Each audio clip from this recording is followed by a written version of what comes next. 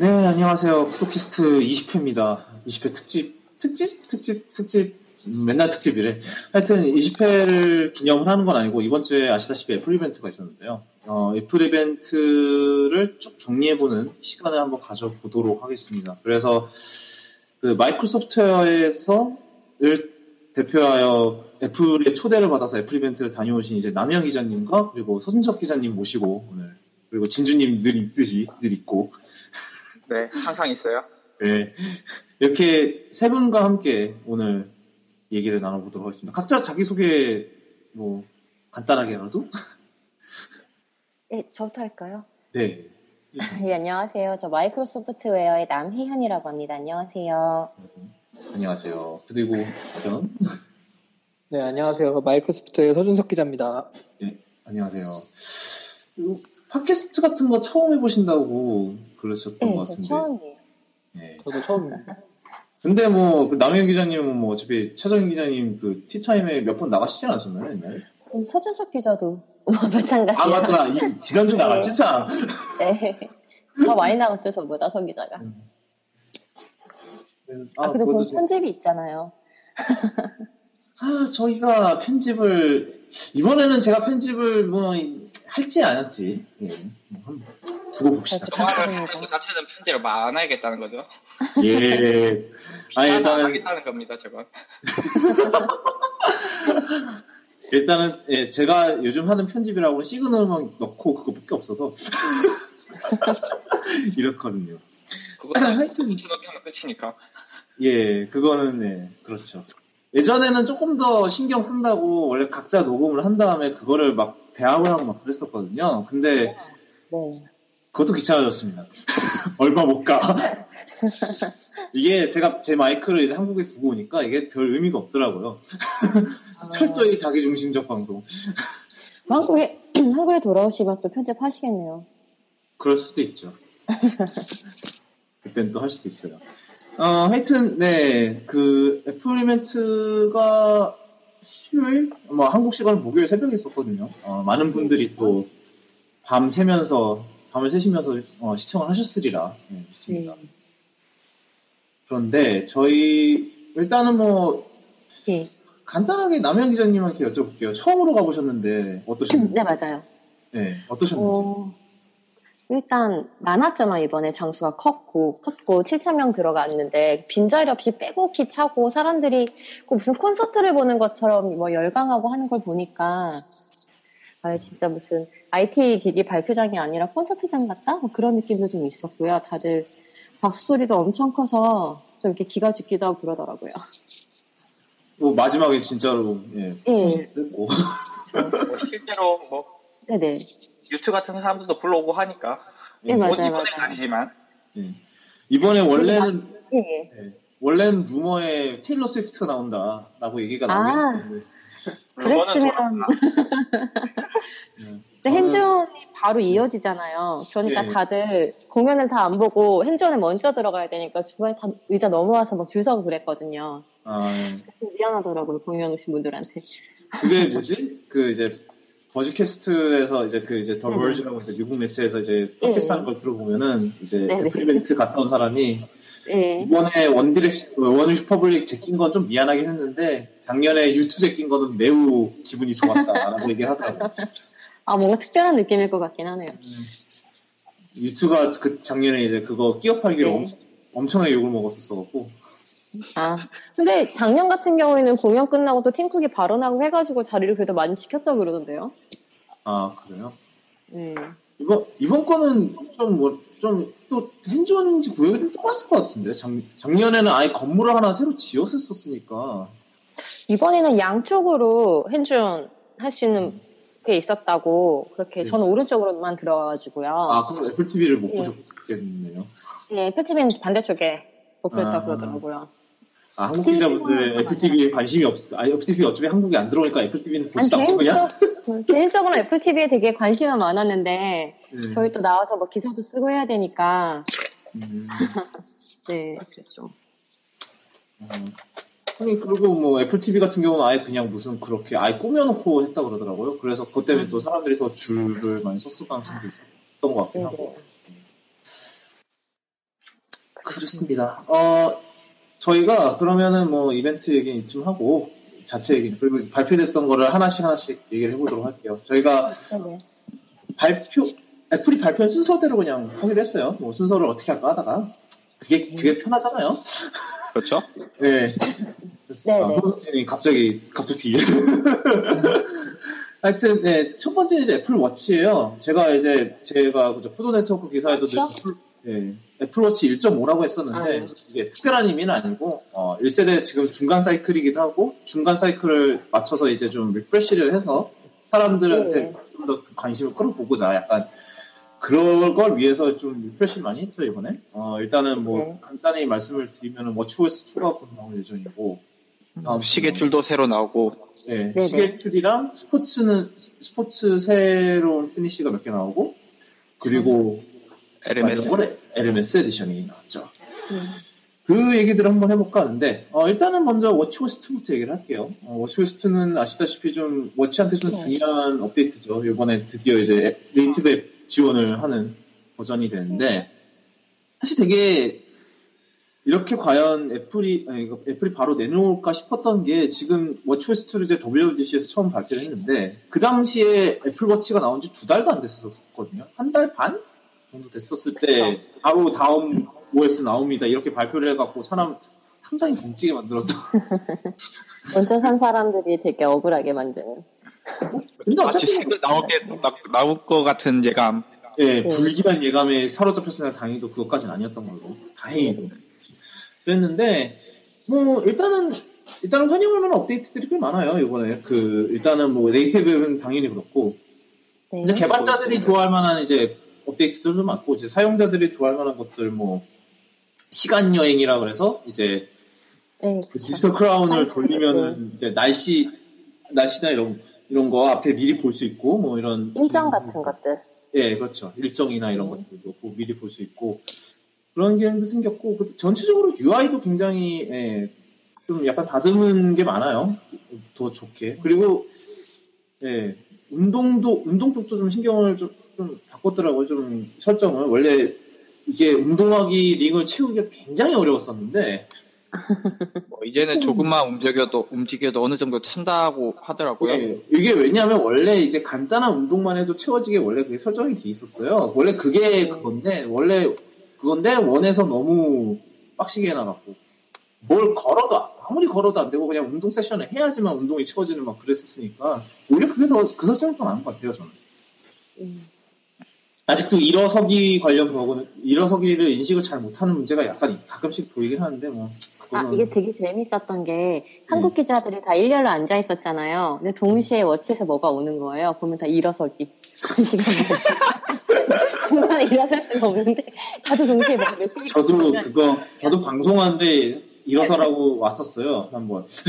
그러니까 그 최소 명이 동시에 일어섰으면 진짜 웃겼을 것 같은데요. 대체로 다 아니 어차피 워치 사고 있었을 텐데. 애플워치 찬 사람들 다 서라고 그랬을 건데 뭐 뒤에 직원들하고 뭐 다 서라고 그랬을 건데. 그것도 참 진풍경이었을 것 같긴 해요. 그리고 예전에 또 다른 것 중 하나가 이제 워치OS 2인가 아니면 워치였나 해서 시리아 있잖아요. 헤이 시리 있잖아요. 그것만 하면 이제 다 아이폰 보고 있는데 아이폰이 갑자기 일어나고 시리 켜지고 막. 그렇죠. 월드컵이나 올림픽 때 막 충전시켜놓고 있는데 갑자기 방송에서 시리아가 들어오면 아이폰이 갑자기 깨는 뭐 그런 거랑 비슷하죠. 네. 근데 이번에 이제 iOS 9에서 좀 바뀌었어요. 그게 좀 전에 얘기가 났는데 이제 자기 목소리에만 반응할 수 있게 그게 있더라고요. 오늘 뉴스 중에 외신 중에 백악관에서 시리가 갑자기 대답을 하는 바람에 보셨어요 뉴스? 그건 있어. 헤드라인만 본 것 같아. 헤드라인만 본 것 같은데. 네. 저런 방송사고였군요. 방송사고 났어요? 아니요? 그냥 해프닝이었겠죠. 그 정도는. 네. 하여튼 근데 이제 애플워치 얘기를 다시 돌아가면은 그렇게 이제 워치OS 2가 다음 주에 나와요. 다음 주에 이제 업데이트가 나올 예정이고. GM은 이미 풀렸고. 네, GM은 이미 풀려 있고요. 거의 최종 버전은. 가끔씩 근데 iOS 9 GM이랑 조금 약간 연결 이슈가 가끔씩 보이는 것 같긴 해요. 좀 불안해요. 좀 고쳐야 될 것 같은데 어찌됐든 네 그건 그렇고 그 다음에 이제 새로운 이제 피니쉬하고 뭐 이런 줄질에 대한 얘기를 해보죠. 일단은 알루미늄 스포츠 모델에 이제 로즈 골드랑 옐로우 골드가 추가가 됐어요. 이제 아이폰 6S 좀 이따가 얘기할 아이폰 6S랑 맞추기 위해서 이제 선보인 건데 네. 깔맞춤이죠. 맞아요. 근데 되게 마음에 들게 잘 나왔더라고요. 저도 어젠가 스토어에 가서 한번 봤는데 보셨죠? 예, 저도 봤어요. 굉장히 색깔이 괜찮게 나왔고 아이폰이랑 깔맞춤이 정말 딱 맞는 컬러로 나왔더라고요. 지름신을 부르는 색이라고. 네. 저는 특히 골드하고 그 미드나잇 블루 스포츠밴드 그 조합이 괜찮더라고요. 저는. 지르시겠군요. 저 있어요 이미 워치. 아니 줄을 지르실 것 같다고요 또. 그러면 또 그 색을 맞춰야 되니까. 네. 근데 줄은 하면 되죠. 아시다시피 남영 기자님 아시겠지만 제가 어제 줄을 사러 갔다가 아무것도 들어온 게 없다. 들어온 게 언제 들어올지 모른다 그래서 그래요. 그리고 나중에 그 애플 스토어 체크를 해보니까 다 5, 6주, 3, 4주 이렇더라고요. 네, 한국 들어와서 사야겠어요. 돈 좀 벌고. 하여튼 되게 색깔도 되게 마음에 들었어요. 그런 조합들이 그 로즈골 근데 이제 그리고 또 이제 왜 애플워치 이제 스테인리스 스틸 중에 스페이스 블랙이라고 있잖아요. 그 제일 비싼 링크 브레이슬렛하고만 엮였던 그게 있었는데 그게 이제 스포츠 밴드로 내려왔어요. 스포츠 밴드 검은색 스포츠 밴드랑 묶어서 살 수가 있는데 그거는 진짜 정말로 까맣더라고요. 까만데 반짝반짝 빛나니까 그것도 참 포스가 남다르긴 한데 이거 같은 경우는 좀 줄질이 좀 제약이 있겠더라고요. 너무 까매서 진짜로 까만 거하고만 잘 어울릴 것 같은 약간 그렇겠네요. 예, 그런 거에다가 흰색이라든지 아니면 밀레니즘 루프면 진짜 이상하게 붕 뜰 것 같은 느낌이죠. 그러니까 블랙 밀레니즘 루프가 나와야 돼요. 이래서 줄 끊임없이 나오겠네요, 진짜. 네, 줄이 문제입니다. 네. 그러고 줄 하나만 갖고 있는 사람은 흔치 않을 것 같아요, 이제. 제가 줄 하나만 갖고 있는데. 저도 하나예요. 밀레니즘 하나면 되지. 비싼 거 사셨네요. 그렇죠. 중고로 사셨잖아, 그지? 네. 중고. 벌써 중고로도 많이 팔리나 봐요. 그러니까 예전부터 중고는 좀 있었죠. 이게 나한테 안 어울린다 이렇게 해서 파는 사람도 있어요. 응용 워치라는 그런 류 자체가 좀 이제 좀 개인 기호가 많이 갈리는 제품이라. 그래서 호기심에 써보고 진짜 새 것처럼 파는 사람들 많거든요. 그렇죠. 서준석 기자님 말이 없으시다고. 그래도 저런. 아니 베인글로리 하시는 건 좋은데요. 거기서 관전하시던 거 여기까지 관전하시면 안 돼요. 아니 서준석 기자가 말을 진짜 잘해요 원래. 거의 많이 나셨으니까. 제일 잘하거든요. 예. 그러면 그 썰을 여기서 좀 풀어주시면 감사하겠습니다. 아닙니다. 네, 그렇습니다. 하여튼 왜 이래. 그리고 마지막으로 에르메스 얘기를 좀 하죠. 에르메스 저희가 지금 방송하기 전에도 많이 얘기를 했었던 에르메스 버전인데, 네네. 에르메스를 그냥 차보신 걸 옆에서 봤다고만 하셨죠? 네, 저는 궁금한 게 있는데 남자분들 준석 기자 같은 경우에 에르메스 에디션 살 것 같아요? 나오면? 아니요. 그 가격에 다른 명품 스킬을 살 것 같은데요. 이유가 있어요? 아니, 여자들이 반응하는 거랑 남자들이 반응하는 게 다를 것 같아서요. 저는 시가가 몇 개 있는데요. 잘 모르겠어요. 시계로 왜 뭘 봐야 될지 잘 모르겠어요. 시간만 보면 되지 않나? 또 그렇게 느끼실 수도 있겠군요. 저 또한 에르메스를 남자가 $1,500까지 줘가면서 살 것 같진 않거든요. 그 자리에 패션지 기자분들도 있었는데 가격만 놓고 보면 되게 합리적이다라고 얘기를 하시더라고요. 또 에르메스라는 브랜드에 그게 있으니까. 에르메스 치고는 합리적이죠. 그건 맞아요. 아니 전체적인 이제 애플 그런 거 컬렉션을 봤을 때도 나쁜 가격이라는 생각은 안 들어요. 왜냐하면 솔직히 그러니까 뭐 1,100 정도면은 그러니까 그 일반 스테인리스 스틸 중에서 가장 비싼 거 바로 위잖아요. 바로 맞아요. 그러니까 그거보다 한 몇백 불 더 비싼 정도인데 막 만불하는 뭐 그 에디션보다야 낫지.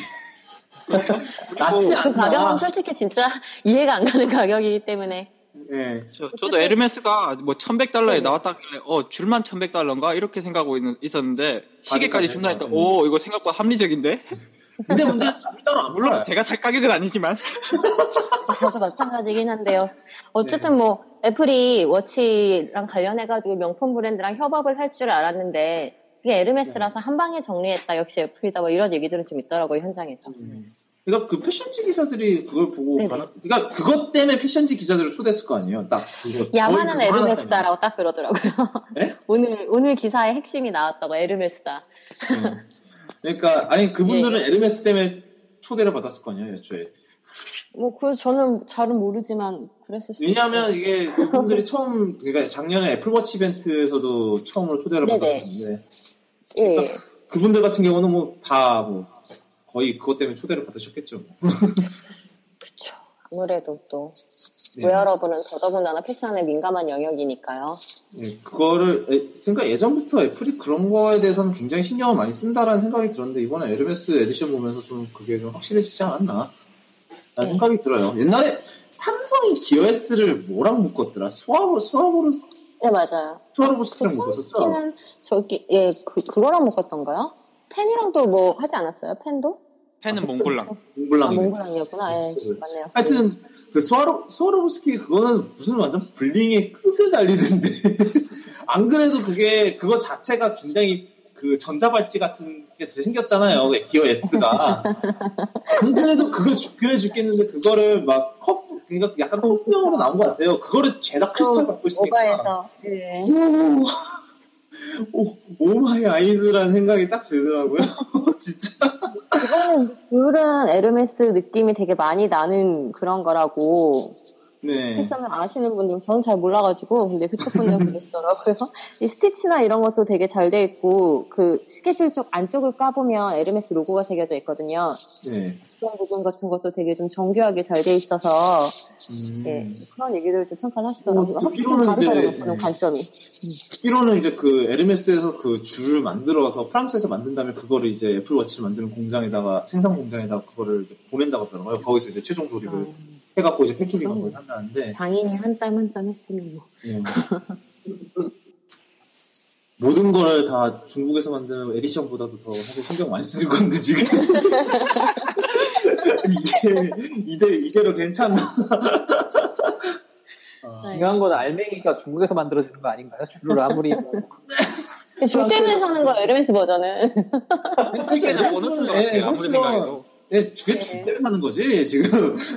그런가요? 이거는 마치 $1,100에 에르메스 줄을 샀는데 시계를 보너스로 주는 그 기분. 그런 거죠. 근데 이게 들으시는 분들이 너무 정신없지 않을까요? 괜찮은가요? 아니 괜찮아요. 원래 이래요. 원래 이래서 두 명이서 물론 그게 좀 4명으로 늘어나니까 좀 증폭되는 거 아니 없지 않은데 이게 오히려 재밌어요. 라고의 자장면을 합니다. 하여튼 그래서 에르메스가 우리나라에도 에르메스 에디션 같은 경우 우리나라에도 들어와요. 일단은 지금 에르메스 신사역이라 그 어디야? 도상공원점이구나. 예, 그쵸. 청담점에 있는 본사 말씀하시는 거죠? 네, 거기하고 이제 분더샵이라고 옛날에 예. 애플워치 부티크로 들어있는데 거기에다가 두 군데서 판다고 이렇게 돼 있더라고요. 그리고 지금 다른 데서 들리는 바로는 이제 10월 5일부터 원래는 애플은 10월이라고만 얘기를 했는데 실제로는 10월 5일부터 판매를 한다고 그렇게 얘기합니다. 신기하게 루머들이 참 잘 맞아요. 네. 이게 이제 애플 이벤트 직전에 이제 애플워치랑 패션 브랜드 콜라보레이션이 이번에 하나 나오고 그리고 나중에 또 계획이 더 있을 거다라는 얘기가 나오고 막판에 딱 맞더라고요. 그럼 계속 늘어날 거라고 얘기는 하는 것 같더라고요. 네. 아무래도 애플 입장에서도 그렇게 해서 계속 어소시에이트를 해야 좀 아무래도 그런 이미지 워치의 그런 이미지에도 좀 이미지 제고에도 좀 도움이 되니까. 네네. 그리고 참 이 에르메스 에디션 같은 경우는 그 에르메스 워치 페이스가 아예 독점 특제가 됐는데. 네네. 남 기자님이 듣기로는 지금 잘못 들었을 수도 있어요. 네, 아니, 에르메스 그 핸즈온 세션에서 말씀하신 그 얘기 그거잖아요. 그 페이스가 에르메스 그 하나밖에 없다고. 그렇게 듣긴 들었는데 아닐 수도 있어요. 제가 같이 있었던 일행들이랑 질문을 잘못했거나 잘못 들었거나 했을 수 있는데, 그렇게 듣긴 했어요. 예. 말이 에르메스 줄에 미키마우스가 나와도 좀 웃길 것 같긴 하고. 그래. 갑자기 내가 제대로 들은 것 같다는. 다행인가? 다행인가? 누나, 그럼 맞겠네. 되고 있어. 미키마우스가 돌아가고 있고. 미키마우스 납득이 되네, 화면이 막. 나오면 애기들이 그렇게 좋아해서. $1,100짜리 시계에 미키마우스. 아, 왜 그래요? $10,000짜리 시계에 지금 미키마우스 얻는 판인데 지금 뭔 상관이야, 그게. 뭔가 졸부 느낌 아니에요, 그러면? 금색 줄에 그렇죠.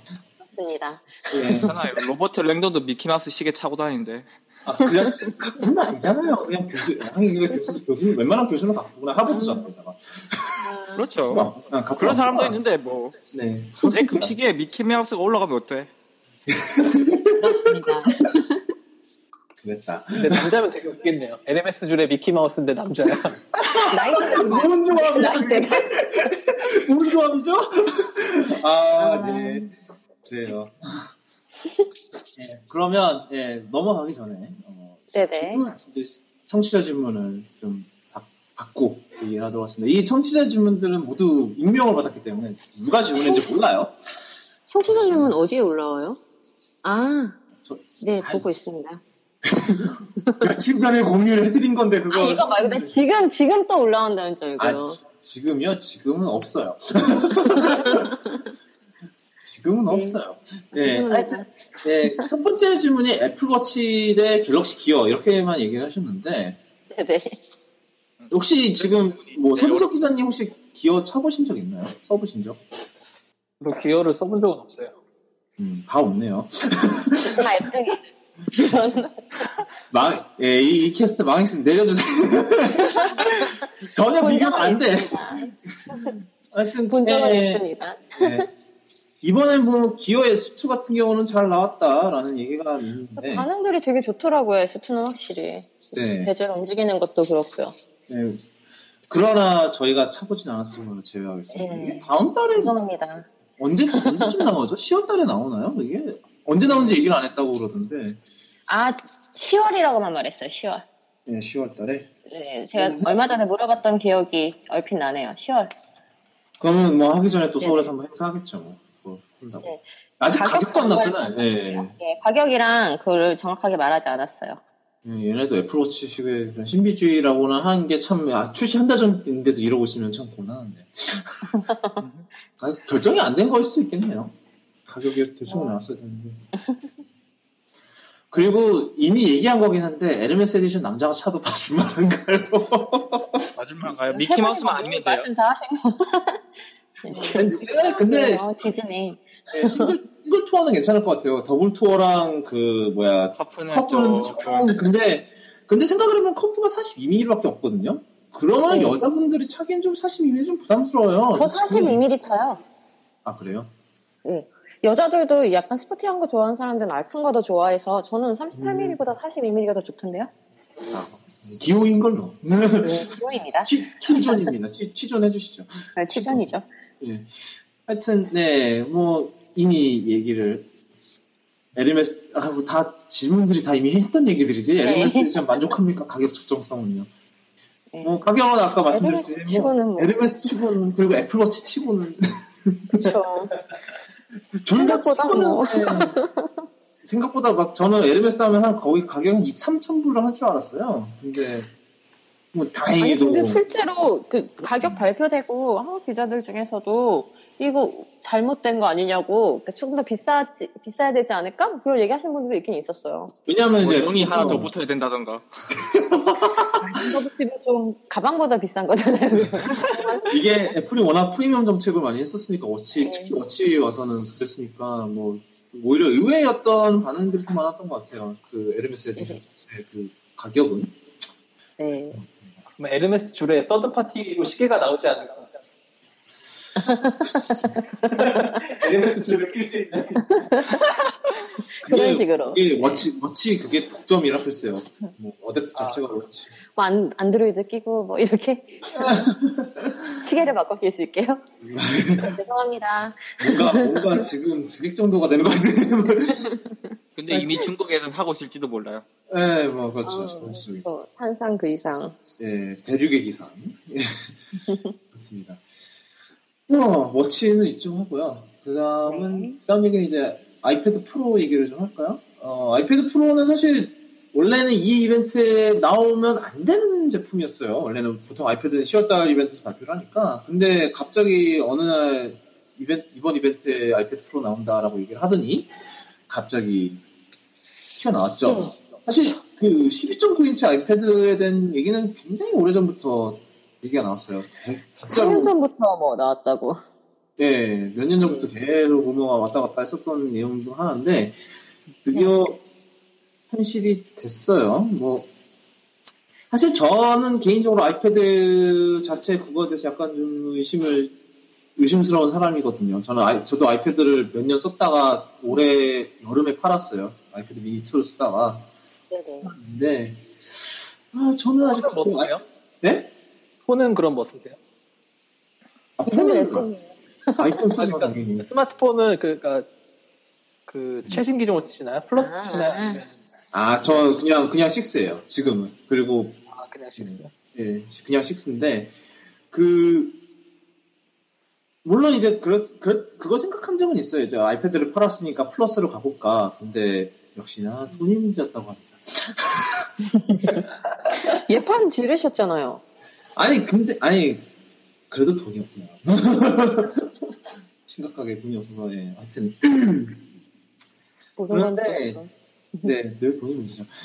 그래서 저는 아이패드에 대한 이제 저 같은 경우는 이제 아이패드를 거의 이제 제가 이제 노트북을 쓰는 노트북이 이제 15인치 맥북 프로다 보니까 좀 들고 다니기가 좀 그렇죠. 그래서 이제 좀 더 가벼운 이제 좀 약간 돌아다니면서 쓸만한 노트북 그런 걸로 하기에는 아이패드가 많이 부족하다라는 느낌이 들었었거든요. 왜냐하면 이게 사실 아이패드 자체 성능 문제보다는 좀 그 OS의 한계가 더 문제인 것 같은데 하여튼 아이패드 프로가 나왔어요. 근데 일단 뭐 굉장히 크고요. 네, 그쵸. 12.9인치니까. 뭐 실제로 만져보신 분인 남 기자님이 얼마나 크던가요? 그게 좀 크기가. 굳이 비교하자면 그냥 13인치 맥북 에어에서 화면을 띈 거잖아요. 이렇게 말하면 되나요? 네, 그렇게 말씀하시면 되죠. 뭐 그렇다는데 뭐 저희가 뭐 토론을 근데 하겠습니까? 프로 이거랑 느낌이 좀 다르긴 크긴 되게 커요. 네. 근데 그 시연이나 한 거는 처음 만져본 느낌이 되게 사고 싶다 이런 느낌이 좀 있었거든요. 근데 이제 뭐 노트북이랑 핸드폰이랑 아이패드 프로 다 동시에 들고 다닌다 그러면 그때는 좀 버겁죠. 그러니까 이 프로 자체는 모바일이면서 좀 가볍게 들고 업무를 밖으로 돌아다녀야 되는 분들이 쓸 수 있는 완전히 B2B 타겟한 제품 아닐까 이런 생각을 좀 했는데요. 네. B2B. 그렇겠죠. 이거 같이 나온 액세서리만 봐도 좀 그런 분위기가 좀 있죠. 일단은 프로세서가 A9X라 그래서 지금 아이폰 6S에 들어간 A9의 개량형. 네. 그러니까 A9이 스테로이드 투여한 녀석이고 뭐 어도비가 뭐 예기치 않게 유출한 발언을 램이 사기가라고 합니다. 이러면은 진짜로 iOS 기기 사상 최대인데 지금 사실 모바일 기기 중에서 램이 사기가인 게 지금 노트 5하고 S6 엣지 플러스하고 뭐가 있나요? 다른 기기가 있었나? 아니 저는 잘 모르겠어요. 서 기자. 스마트폰 종류는 저도 대만 쪽에서 나오는 폰들이 있지 않을까. 그렇겠네요. 하여튼 네, 뭐 저희가 확실히 아는 거는 뭐 노트 5라는 거. 하여튼 애플이 그렇게 뭐 계속 램크루지 소리를 듣다가 갑자기 이렇게 하여튼 그 아이패드 프로 자체 하드웨어 성능 자체는 뭐 전혀 부족함이 없을 것 같아요. 제가 봤을 때는 지금 그렇게 쓰기에는 전혀. 예, 작년에 나온 지금 아이패드 에어 2도 좀 날아다니는 판인데. 그리고 뭐 오피스 프로그램 돌려봤는데 잠깐 네. 이런 거 동작하는 거에는 뭐 전혀 이게 반응 속도도 좀 빨랐고요, 생각보다. 네. 그렇더라고요. 네? 아, 속도가 빠르고 생각보다, 그러니까 뭐 그렇게, 뭐 아주 뭐 그런 거 제가 안 돌려봐서는 모르겠지만, 짧게 본 상황으로는, 그렇게 업무에 쓰는데 크게 문제 없을 정도는 될 것 같던데요? 그것도 뭐 시연에서 4K 영상 3개를 동시에 이제 그러진 않았죠. 예, 죄송합니다. 그걸 보고 진짜 시겁을 했죠. 그거는 요즘 노트북으로도 4K 몇 개 편집하려면 아주 뻗는 노트북도 장난 많을 겁니다. 그쵸. 에어는 아마 뻗지 않을까요? 에어는 아마 뻗을 거예요. 일단 에어는 예. 해상도부터가 좀 그렇죠. 하여튼 정말로 그런 거를 요즘 그런 프로들을 좀 타겟을 노린 것 같아요. 보면은 뭐 이제 액세서리 얘기를 해볼 텐데 일단은 첫 번째가 이제 스마트 키보드라고 해서 이제 그 아이패드 프로의 옆에 사이드에 있는 이제 그 스마트 커넥터라는 이제 그런 자석식 컨택트에다가 연결을 하면 이제 데이터랑 이제 그 파워가 연결이 되는 건데 그냥 듣기로는 그냥 맥북 치는 느낌이랑 비슷하다고 키보드가 아예 왜냐하면 그 디자인 자체가 맥북 키보드랑 똑같다고 하더라고요. 그 물리적으로 누리는 느낌이 확실히 있어요. 그래가지고 치는 느낌 같은 경우에는 거의 인터하거나 약간 누리는 약간 더 물리적으로 누리는 느낌이 있어요. 확실히. 그러고 뭐 이게 거치대도 되고. 그렇죠. 이게 그냥 서피스랑 비슷한 느낌? 거의 서피스. 뭐 좀 이따가 서피스 얘기가 나오긴 하는데 예정입니다. 이러니 그렇고 그 다음에 이제 또 흥미로웠던 게 이제 애플 펜슬이죠. 그 뭐냐 스티브 잡스가 무덤에서 물고 있다라는 무덤에서 나와서 팀쿡을 뭐 조리돌림 할 기세다 뭐 저쩌고 이런 얘기를 하는데 누가 스타일러스를 원하는가 그랬는데 그렇죠. 여기 이렇게 펜슬로 제가 개인적으로 진짜 원했어요. 저는 아이패드로 펜을 많이 쓰기 때문에 맞아. 펜을 진짜 유용하게 쓰거든요. 근데 그 제가 사려고 리뷰를 하나 부탁해가지고 했었는데 와콤의 인디어스 스타일러스 2를 리뷰했었거든요. 근데 이게 굉장히 제가 만족하는 성능이 안 나와요. 정말로 그냥 정전식 말고 그냥 그냥 전정식 스타일러스가 처음에 나왔잖아요. 그렇죠. 일단은 그 스크린이면 돼야 되니까. 이제 블루투스로 연결되는 거고. 네네. 전에 나왔던 그냥 정말 싼 거. 그런 것들을 쓸 때가 오히려 더 나은 거죠. 블루투스로 연결해서 하는 것보다 그거의 장점이 이제 파밀리 잭션이라고 해가지고 이 손바닥을 댔을 때 그거 인식하지 않는 장점? 그거 빼고는 없는 것 같아요. 그래가지고 왜 애플에서 펜 괜찮은 걸 안 내놓을까 그런 불만이 있었는데 이번에 애플 펜스 나온 거 보고 굉장히 좀 기대를 하고 있습니다. 사실 제 학교 아는 동생 중 하나가 이제 캘리그래피를 하거든요. 그런 사람들한테 정말 좋을 것 같더라고요. 애플 펜슬 자체가. 써볼만 할 것 같아요. 제가 만약에 아이패드 프로 리뷰를 하게 되면은 그 후배한테 한번 써보라고 하고 싶은데 그때쯤 전 한국도 있고 그 친구는 실제로 시연 영상이 거의 그런 식으로 나오지 않았던가요? 미술 쪽이었죠. 시연 영상도. 펜을 여러 가지 두께 자연스럽게 글씨 여러 개 쓸 수 있게 뭐 그런 것들 쥐어본 느낌도 그렇고 그렇게 쓰기 큰 문제 없을 것 같아요. 그게 미국에서 쓰는 연필 같이 생겼어요. 아예 생긴 게. 실제로 문구점 가면 애들이 가볍게 쓸 수 있는 샤프 있잖아요. 플라스틱 되게 매끄럽게 잘 가볍게 줄 수 있는 그런 연필 샤프 같은 느낌이 되게 좀 강했어요. 스타일러스 이런 느낌이 아니라 그렇습니다. 이게 보통 이제 다른 스타일러스 보면은 대부분 다 그냥 노트 같은 경우는 특히 이제 그거를 이제 그 안에다가 수납을 해야 되니까 훨씬 막 되게 얇고 막 이러니까 손에서 미끄러지고 막 이러는데 아예 애플 펜슬은 그냥 아예 그걸 습관을 감안하고 만드는 모양이더라고요. 물론 이제 보관에 문제가 있긴 하지만. 뭐 샤프 느낌? 예. 되게 잘 만든 것 같더라고요. 그게 무슨 틸트도 되고, 피랍도 되고, 얼마나 몇 단계까지인지는 모르나? 뭐. 예. 애플에서 밝히지 않았으니. 그렇긴 한데, 예. 되게 잘 만든 것 같아요. 예. 그 펜의 또 하나의 문제는 그 디스플레이가 이렇게 두꺼운 경우에는 약간 그 실제로 써지는 그 면하고 펜 쪽하고의 거리감이 좀 느껴질 수가 있거든요. 네. 네. 그것도 되게 궁금해요. 실제로 남해영 기자가 써봤으니까 그 펜하고 그 디스플레이하고 얼마나 이렇게 유격이 떨어져 있었는지. 이 떨어져 있다는 느낌은 당연히 드는데요. 근데 이 지연되는 거는 많이 없어요. 제가 긋는 그 속도를 거의 비슷하게 다 따라왔어요. 제가 썼을 때는. 글씨 쓸 때.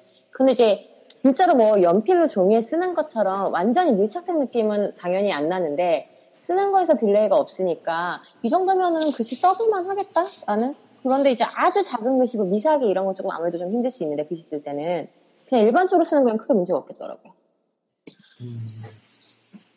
그럼 뭐 다행인 것 같아요. 이게 물론 이제 나와 봐서 써봐야 알지만. 저야 뭐 잠깐 써봐서. 그리고 네네. 뭘 물어보려고 그랬지 내가? 글쎄요. 망했다. 또 이거 그리고 궁금해할 수 있는 부분인데 예. 혹시 펜촉이 교환이 가능하게 생겼던가요? 아니면은 펜촉이 그렇게 생기진 않았어요. 몸통이랑 다 일체형이에요. 일체형?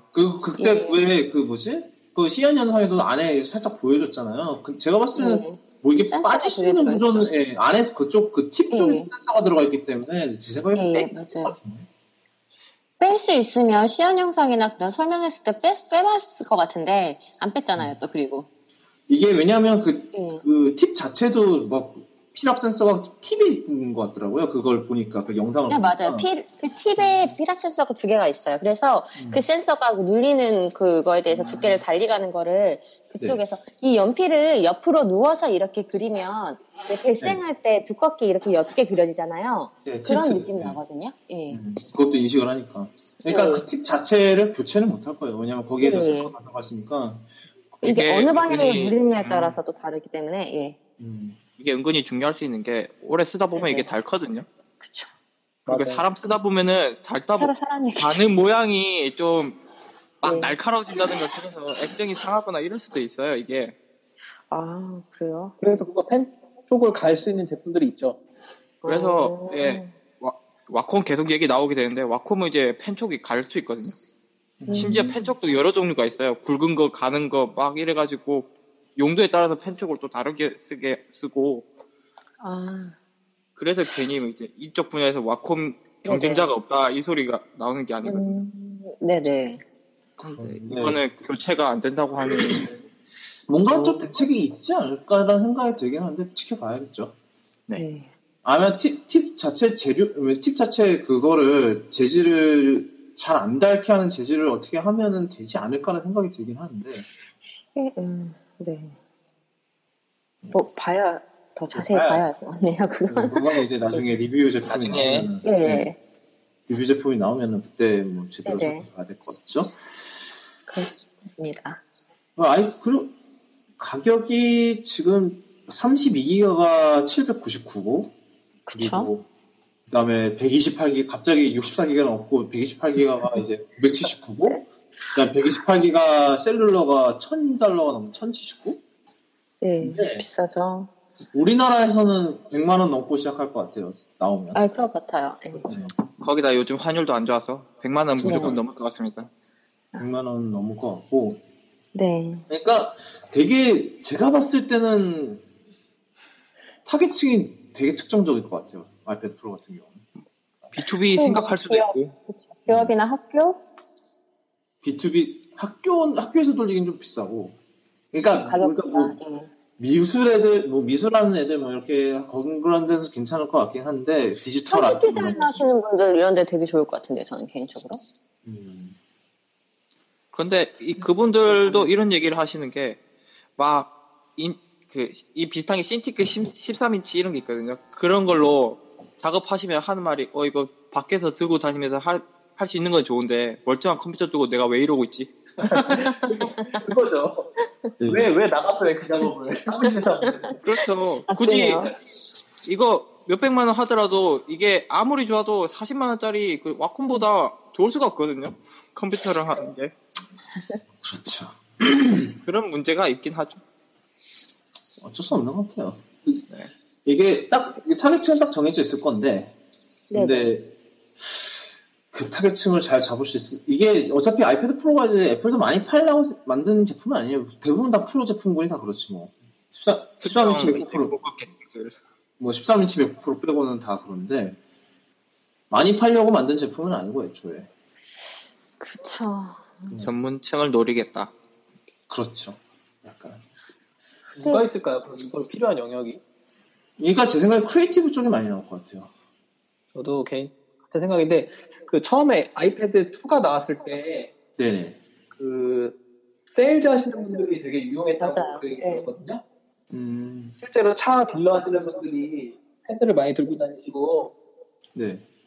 그걸로 이렇게 팜플렛 안 들고 다녀도 되잖아요. 그거 있으면. 그래가지고 되게 유용하다고 했는데 이번에 아이패드 프로 같은 경우에도 똑같이 좀 하지 않을까. 펜까지 있으니까 이제 그 자리에서 바로 계약서를 맞아요. 내밀고 그 사인을 할 수 있다는 것 자체가 엄청 큰 거거든요. 아, 펜슬이랑 같이 해갖고. 네. 그 자리에서 보여주고 바로 사인하고. 맞아요. 비슷한 얘기인데 그 편의점 재고 관리 본사에서 나오잖아요. 각 브랜드별로. 네. 그런 분들도 패드를 엄청 많이 들고 다니면 그렇게 쓴다고 하더라고요. 근데 여기서 펜이 되면 그런 부분에서는 확실히 실용성이 더 크겠죠? 그렇죠. 그러면 아이패드 프로에 대한 질문들을 받아보도록 하겠습니다. 이미 받았지만. 어쨌든. 일단은 첫 지금 번째가. 받아치고. 예, 그랬다 칩시다. 일단은 첫 번째가 이제 펜이 무겁냐. 그러니까 펜슬이 무겁냐. 아니요. 네. 하나 아무것도 넘어가. 없나요? 포스터 치세요. 그냥 샤프 들었다 가벼운 샤프 들은 느낌. 예. 그리고 진짜 표면도 매끄럽고 뭐라고 해야 되지? 진짜 그냥 문방구에서 산 펜 같아요. 포스터치 돼요? 이거는 안 되는 걸로 알고 있어요. 3D 터치. 네, 저도요. 그냥 그 펜슬만 감압 인식이 되는 걸로 알고 있는데. 네. 사실 건가요? 처음 봤을 때는 사고 싶었고요. 지금은 잘 모르겠어요. 소 기자는 이게 어때요? 너무. 말씀하세요. 네, 서 기자님 말씀하세요. 네, 전 사고 싶어요. 위시리스트에 넣어놨어요. 바로 여기 한 명 지르겠네요. 네. 진주님은 별로겠고. 그렇죠. 네. 저는 네. 이미 아이패드 미니가 있기 때문에. 저는 아이패드라는 것 자체에 대한 회의감이 있기 때문에 저도 별로.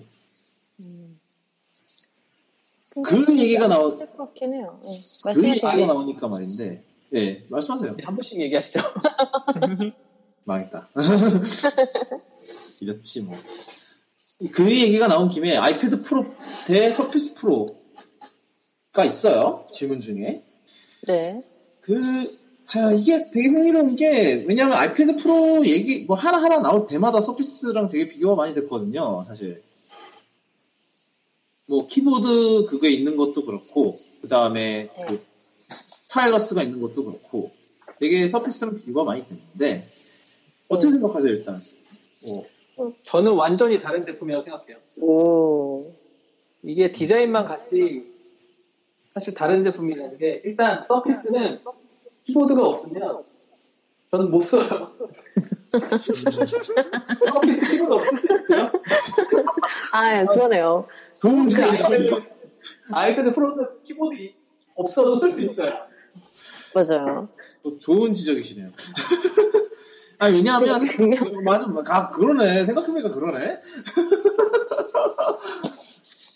그리고 서피스 프로 써보시면 아시겠지만, 이게 굉장히 데스크톱으로 나온 거죠, 윈도우 자체가. 맞아요. 애초에. 그렇기 때문에 아직까지도 마우스가 좀 있어야 될 것 같고. 그렇죠. 제일 그게, 그러니까 그런 거 MS에서 선방하긴 했는데 네. 윈도우 10 내놓으면 선방하긴 했는데 아직까지는 데스크톱 OS지 않나. 이게 윈도우 10 올려도 그런가요? 윈도우 아니 그게 그러니까- 그런 거예요. 네. 말씀하세요. 그냥. 윈도우 10 데스크탑에 올려가지고 쓰고 있는데 글쎄요 그게 저는 그 UX라는 게 무시 못하잖아요. 그렇죠. 그게 편하게 아무리 만들었다고 해도 저는 데스크톱 OS처럼 느껴지더라고요. 약간 그런 거 있어요. 왜냐하면 그 윈도우 8은 엄청나게 욕을 먹었기 때문에 태블릿으로 앱질을 한다고 했다가 네네. 그거를 결국은 원래대로 다시 돌려놔야 했는데 그 과정에서 너무 또 데스크톱 쪽으로 가지 않았나라는 느낌이 들긴 들어요. 그래서 저도 서피스 프로를 쓰고 있긴 하지만 네네. 셀프가 필요해요. 엄청 힘들어요, 쓰기가. 이게 일단은 뭐 어떻게든 뭐 억지로 윈32 앱을 어떻게든 뭐 좀 태블릿 포맷을 쓸 수 있게 어떻게 하는가라고 얘기는 하지만 그래도 이런 걸 쓸 때 마우스가 편해요. 그거는 부정할 수가 없어요. 아니면 지금- 네. 네. 이 얘기를 하면서 네. 질문 하나가 또 해결된 것 같은 게 네.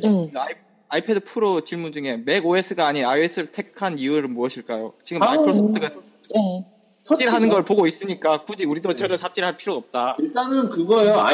그러니까 iOS 자체가 이런 거에서 쓰이기에 한계가 많은 건 사실이지만 오히려 그 터치 중심의 OS이기 때문에 오히려 iOS가 오히려 더 어울리는 부분도 없지 않아 있어요. 이게 왜냐면 일단 macOS 10 자체가 그 터치를 위해서 개발된 게 애초에 아니었거든요. 맞아요. 이거 마우스 없으면 어떻게 써요, 이거? 그러니까. 당장 어쨌든- 여기 왼쪽 상단에 애플 눌러야 될 게 많은데 그걸 손가락을 언제 누르고 있어요? 그 한 가지 예로 서피스가 처음에 나왔을 때 RT라고 해가지고 네, 그렇죠. 암 프로세서 넣어가지고 만든 게 있잖아요. 기억나요? 근데 윈도우가 깔렸는데 윈도우 애플리케이션이 안 돼. 아무라도. 이런 일이 있었거든요. 흑역사. 그러니까 역으로 생각하면 아이패드 프로도 만약에 맥 OS를 실었으면 어떻게 될지 모르겠죠. 일단 키보드는 액세서리인데 여기서는 수많은 그 iOS용 애플리케이션들 못 쓰는 거잖아요. 그렇죠. OS X도 된다.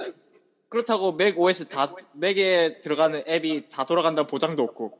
그리고 맥 OS의 맞아요. 그 10 애플리케이션은 비싸요.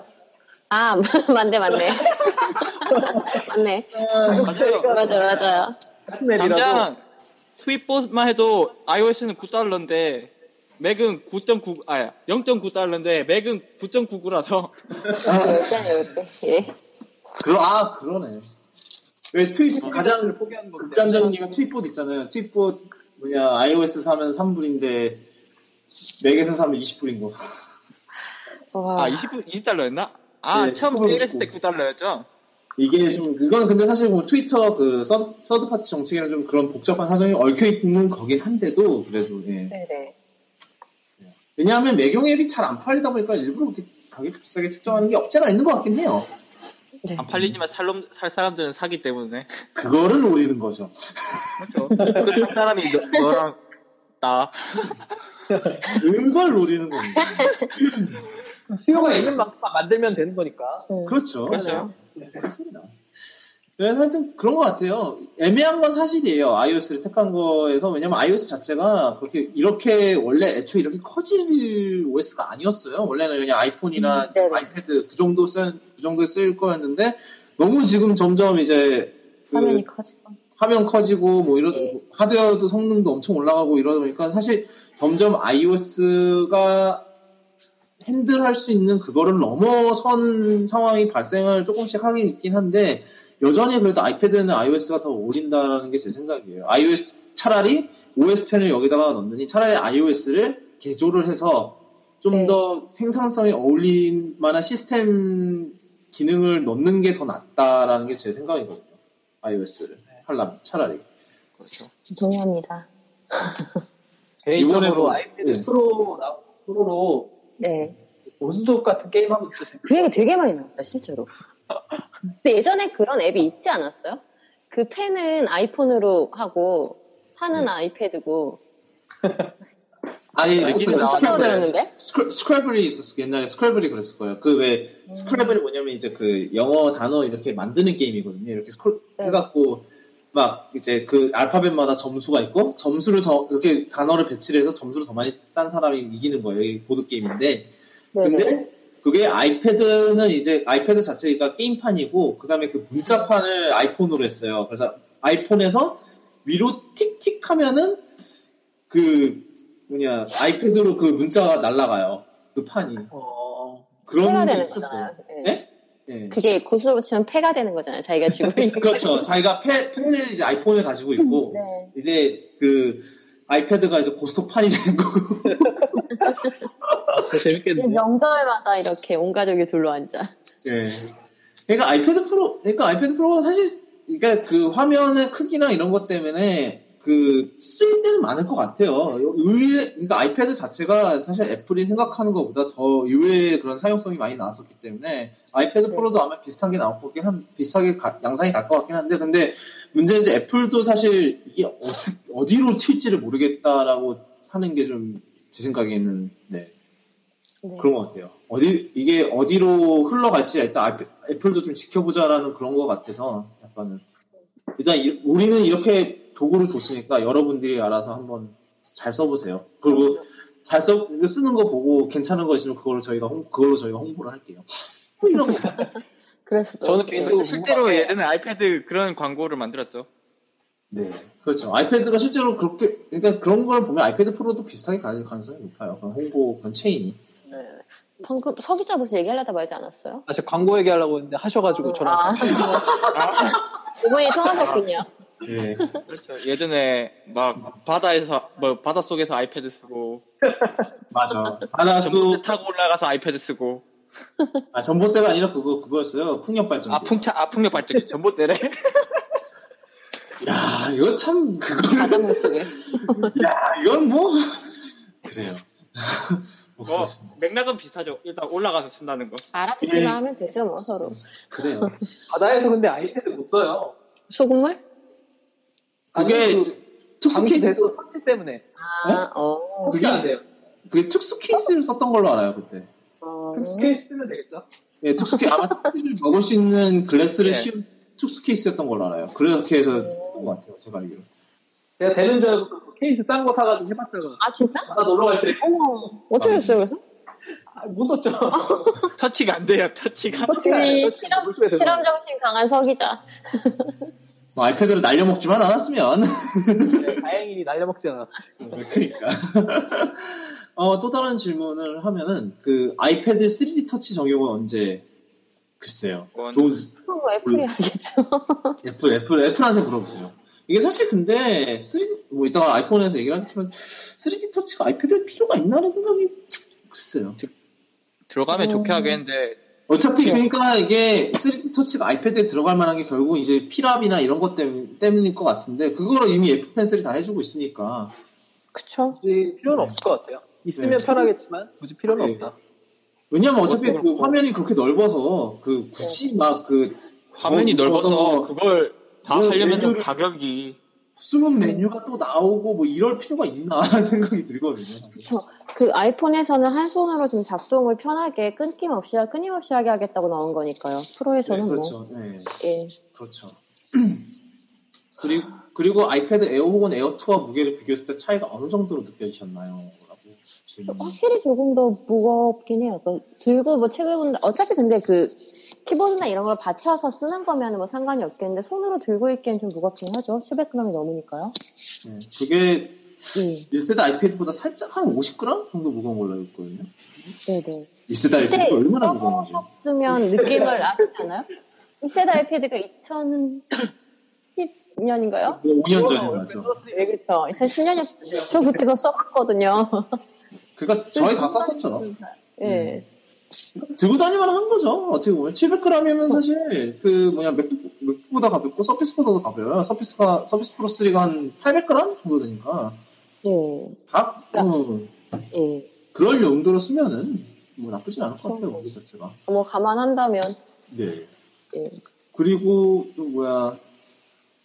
되게 흥미로운 사실이 그 아이패드 프로에 들어간 배터리가 그 3, 4세대 아이패드 있잖아요. 그때 되게 네. 레티나 디스플레이 때문에 네. 두꺼워졌는데 그거보다 배터리가 적대요. 아이패드 10시간? 프로가.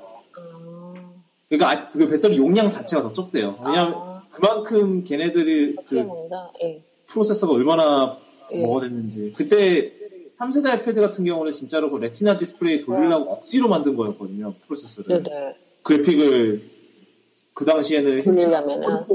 폴폴로 갖고 억지로 돌리려고 만든 건데 왜냐하면 그 당시 A5로는 못 돌리니까 그랬었는데 그런 거 생각하면은 뭐 또 잘 나온 것 같아요. 4시간 가고. 네. 배터리는 그렇게 큰 문제는 안 될 것 같은 게 지금 아이패드는 프로 쓰면서 배터리 모자라다고 느낀 게 한 번도 없거든요. 아이패드 쓰면서 그런 것 같아요. 아이패드 쓰면서 배터리가 부족하다는 느낌은 안 들고 왜 이렇게 니는 왜 아직도 안 죽었냐가 보통 맞아.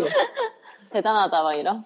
그냥 놓고 휴가 갔다 와도 안 꺼져 있어. 그러니까 안 죽어 쓰는 거예요. 어디 갔다 왔는데 맞아. 며칠 갔다 왔는데 야 니는 왜 아직도 살아있냐 참 대단한 그래서 막 당연히 살아있겠지 생각하고 충전 안 하다가 좀 충전 까먹을 때가요. 제가 많이 썼을 때 이따가씩 그런 게 있긴 있었어요, 사실. 네. 맞죠. 그리고 또 다른 질문이 이제 그 아이패드 프로 생산성 기기라는데 굳이 스피커 4개가 필요할까요? 뭐, 생산만 약간- 하는 거 아니잖아요. 말씀하세요. 약간 그 아이패드 광고 영상에서 보았을 때 이게 그리는 쪽 말고도 그 음향 쪽에서도 신경을 쓰는 것 같았거든요. 그 영상에도 음향 작업하는 그 영상도 나왔었잖아요. 그렇죠. 그걸 생각하면 스피커 4개 전 넣은 거 잘 넣었다고 생각해요. 저도요. 그리고 그게 막 돌아가는 것 따라서 그게 또 방향이 알아서 바뀌잖아요. 또. 네, 제가 아이패드 에어 2 쓰는데 스피커가 진짜 구려요. 그걸 계산한. 아이패드 2보다 구려요. 스피커가 소리가 작아 일단. 아무래도 얇아지다 보니까 스피커 공간이 좀 작아지긴 했겠죠. 네, 그리고 굉장히 불안한 게 그 스피커를 최대로 올리면 네. 에어 2가 얇잖아요. 진동이 느껴져요. 이거 괜찮은 건가? 떨리는구나. 이대로 괜찮은가? 이게 그 아이패드 이대로 괜찮은가? 항상 소리를 작게 놓고 다녀요. 아이패드 프로 같은 경우는 아예 안에 보니까 스피커가 공명할 수 있는 공간을 아예 인클로즈에다가 만들어 놨더라고요. 아, 예. 다행이네요. 그러니까 음질 자체 굉장히 신경 많이 쓴 것 같아요. 혹시 그 스피커 음질 자체 들어봤나요? 그 이벤트에서? 그 희한하게 보실 때? 시끄러워서 아마 안 들렸을 것 같아요. 예, 그때는 거의 대부분 그 오피스 앱이나 그런 그렇구나. 생산성 앱을 실제로 써보는 거 위주로 많이 했거든요. 뭐 그건 또 실제로 예. 보면은 리뷰 제품이 생기면은 뭐 그건 따로 가야겠네요, 그럼. 그리고 또 다른 거 네네. 같은 분이 또 질문하신 게 그 애플 펜슬의 충전 방식에 대해 말들이 많다고. 왜냐하면 그게 애플 펜슬의 걔 꽂아서 쓰는 거니까. 예. 이게 딱 빼면 라이트닝이 나오는데 그거를 아이패드에 네, 직접 맞아요. 꽂아서 쓰는 건데 제가 굉장히 불안해요. 아 그래요? 아 이렇게 달려 있는 모습이 뭔가 위태롭지 않나요? 큰 그게- 파리채라고 누가? 그게 제가 알기로는 근데 그건 이제 비상 충전 용도고 예 맞아요. 이게 15초 충전하면 30분 쓸 수 있다 그러잖아요. 그게 근데 네. 비상 충전이고 원래는 그 애플 펜슬을 사면 그거를 이제 다른 일반 USB에다 꽂을 수 있는 그게 또 동글이 또 따로 온대요. 그 케이블이 그걸 꽂을 수 있게 그렇다고 그러더라고요. 급할 때 그렇게 꽂아서 충전하면 되게 편할 것 같지 않아요? 급할 때는 네. 예. 급할 땐 좋은데 이게 잘못하면 막 지나가던 사람이 치면은 부러진다든가. 아 네, 그게 불안해. 저는 안 할 것 같아요. 그렇게. 조심해서 해야죠. 아니 그러니까 그건 이제 비상용이니까 그냥 살짝 네. 잠깐 충전하고 바로 빼서 쓰는 거니까 뭐 그런 거 이것도- 그런 용도고. 네. 비상용으로 충전 가능하다는 건 진짜 좋은 것 같아요. 네. 그건 아이디어를 뒤에다가 되게 뭐 좋게 하다가 잡는 예. 네. 그거 꼭 뒤에 열기 전에 보면은 지우개 연필의 끝에 지우개 달려 있잖아요. 예. 그 지우개 달려 있는 모습이랑 비슷하게 생겼어요. 지우는 거 대신에 충전하세요. 예, 그런 식으로. 근데 편의성을 따져놓고 보면 되게 좋은 것 같은데요. 예. 편의성은 좋은데 그 뚜껑 진짜 예. 잘 잃어버린 것 같아요. 아, 그건 그건- 정말 그럴 것 같아요. 그렇죠. 그게 좀 불안하긴 예. 하죠. 그러니까 그거를 막 스트랩 같은 걸로 좀 묶어놨으면 좋았을 것 같긴 한데. 나오겠죠, 액세서리가. 네. 네. 꾸준해 그 소리가. 서드파티 이베이나 이런 데서 막 풀릴 것 같아요.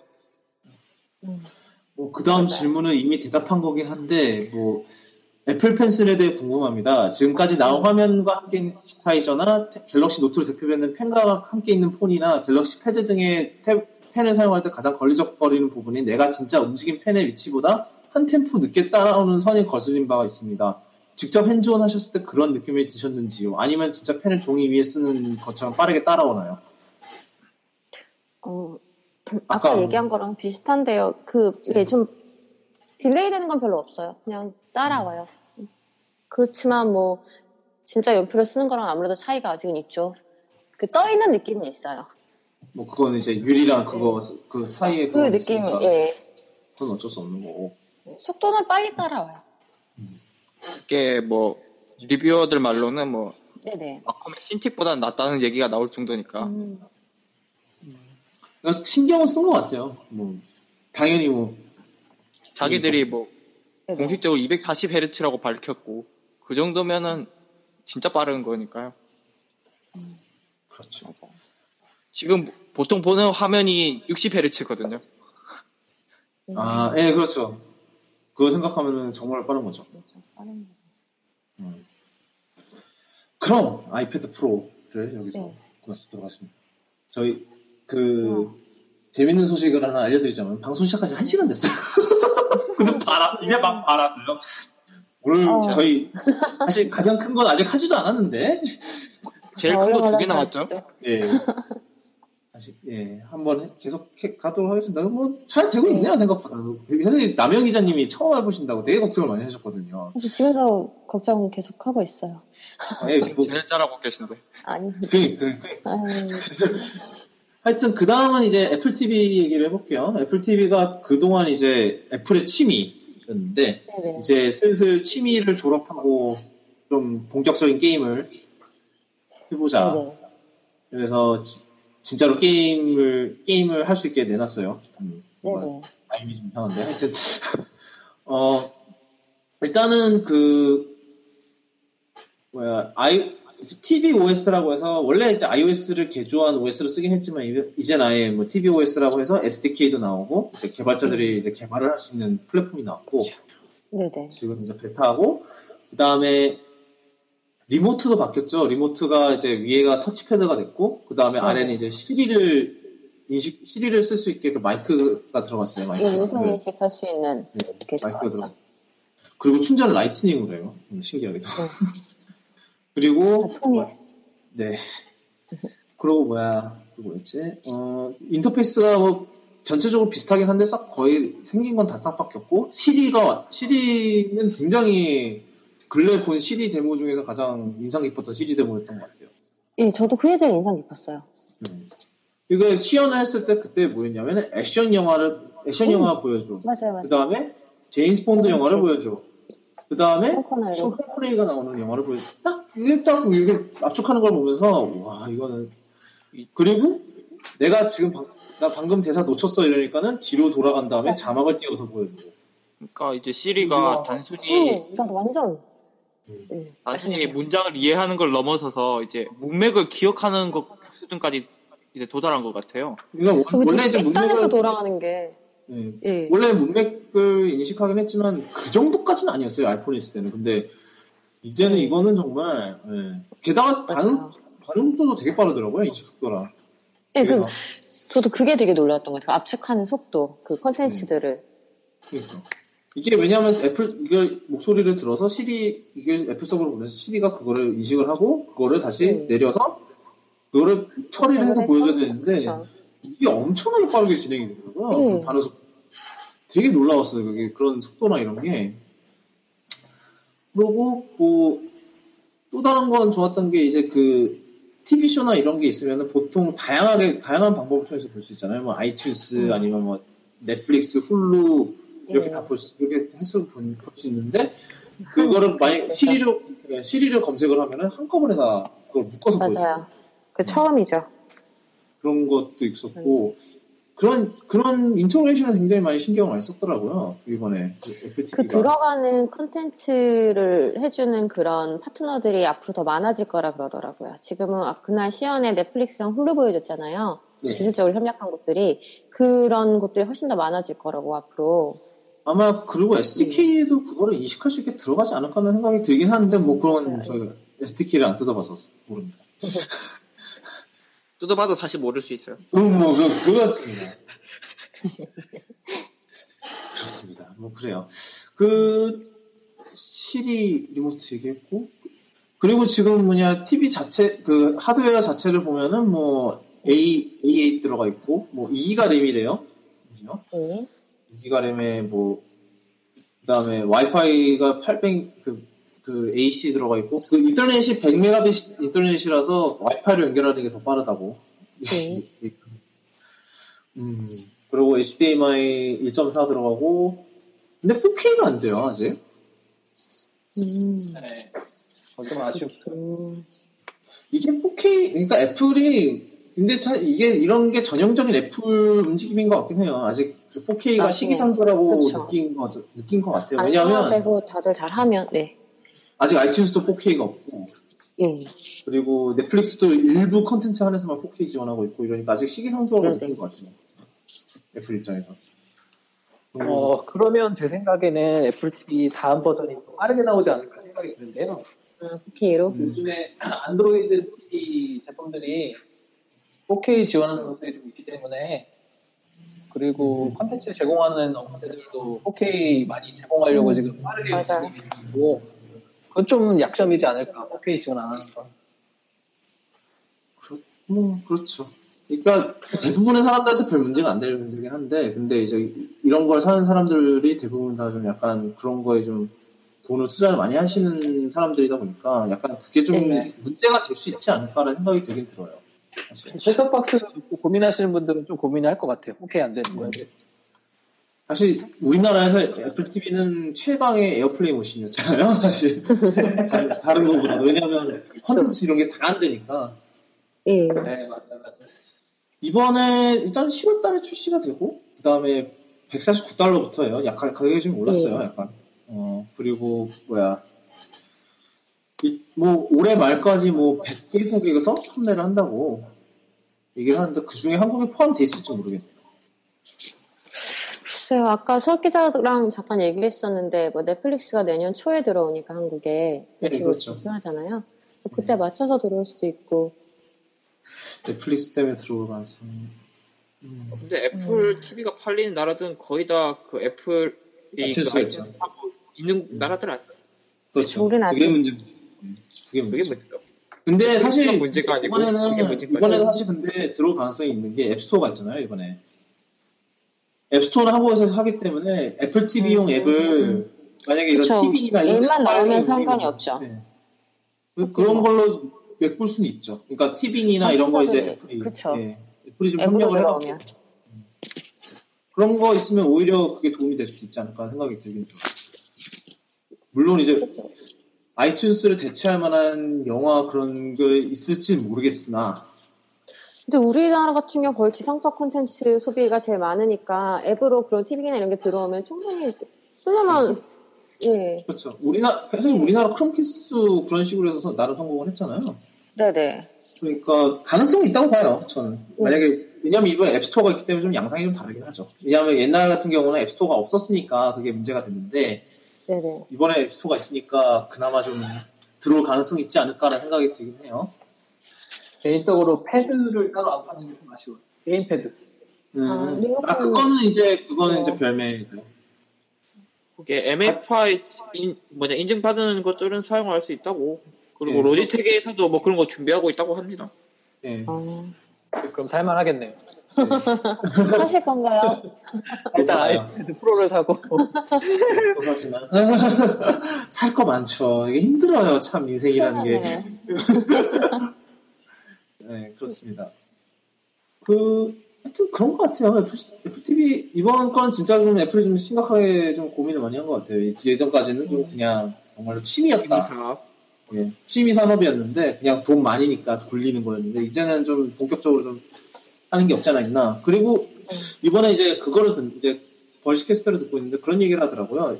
일단은 지금 애플이 지금 이제 방송사들이랑 그 스트리밍 TV 채널, 이게 애플 TV를 위한 스트리밍 그거를 하려고 지금 열심히 하고 있다는 얘기가 있었어요. 근데 이제 애플 TV 하드웨어를 먼저 내놓은 이유가 우리 이제 이 하드웨어를 보여주면서 우리가 이렇게 만들어서 여기에다가 스트리밍을 해서 할 수 있다라고 보여주려고 미리 하드웨어를 먼저 선보였다라는 얘기를 하더라고요. 말이 되는 것 같아요. 네. 언젠가 이제 그 스트리밍이 그거에 들어가면 이제 애플 TV 그 자체만으로도 잘하면 이제 케이블을 대체할 수 있는, 최소한 미국에서는 케이블을 대체할 수 있지 않을까. 그거 하나만으로. 그런 때가 올 것 같아요.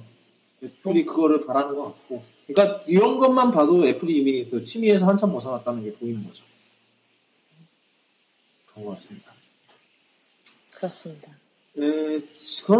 그러면 애플 TV 좀 빨리 끝났네. 사실 그런 것 같아요. 애플 TV는 정말 흥미로운 제품이긴 한데 저희가 한국에서 쓸 일이 없다 보니 불행이죠. 그러니까 그런 컨텐츠 그런 게 우리나라에서 좀 활성화가 되면 좋겠는데 아직 우리나라가 그런 게 활성화가 잘 안 돼 있어요. 보면 IPTV나 이런 거 보시면 서준석 기자님 그거 어떻게 생각하시는지.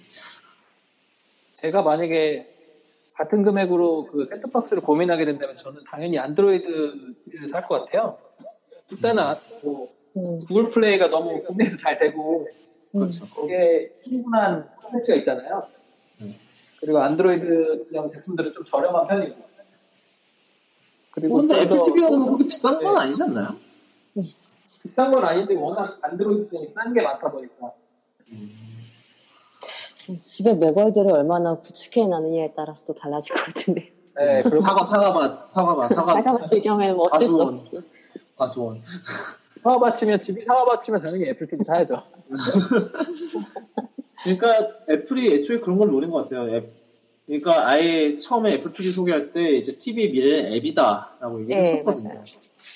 그러니까 그거를 보면은 진짜로 이제 그쪽에다가 좀 올인을 하려는 것 같아요. 앱스토어나 이런 걸 봐서.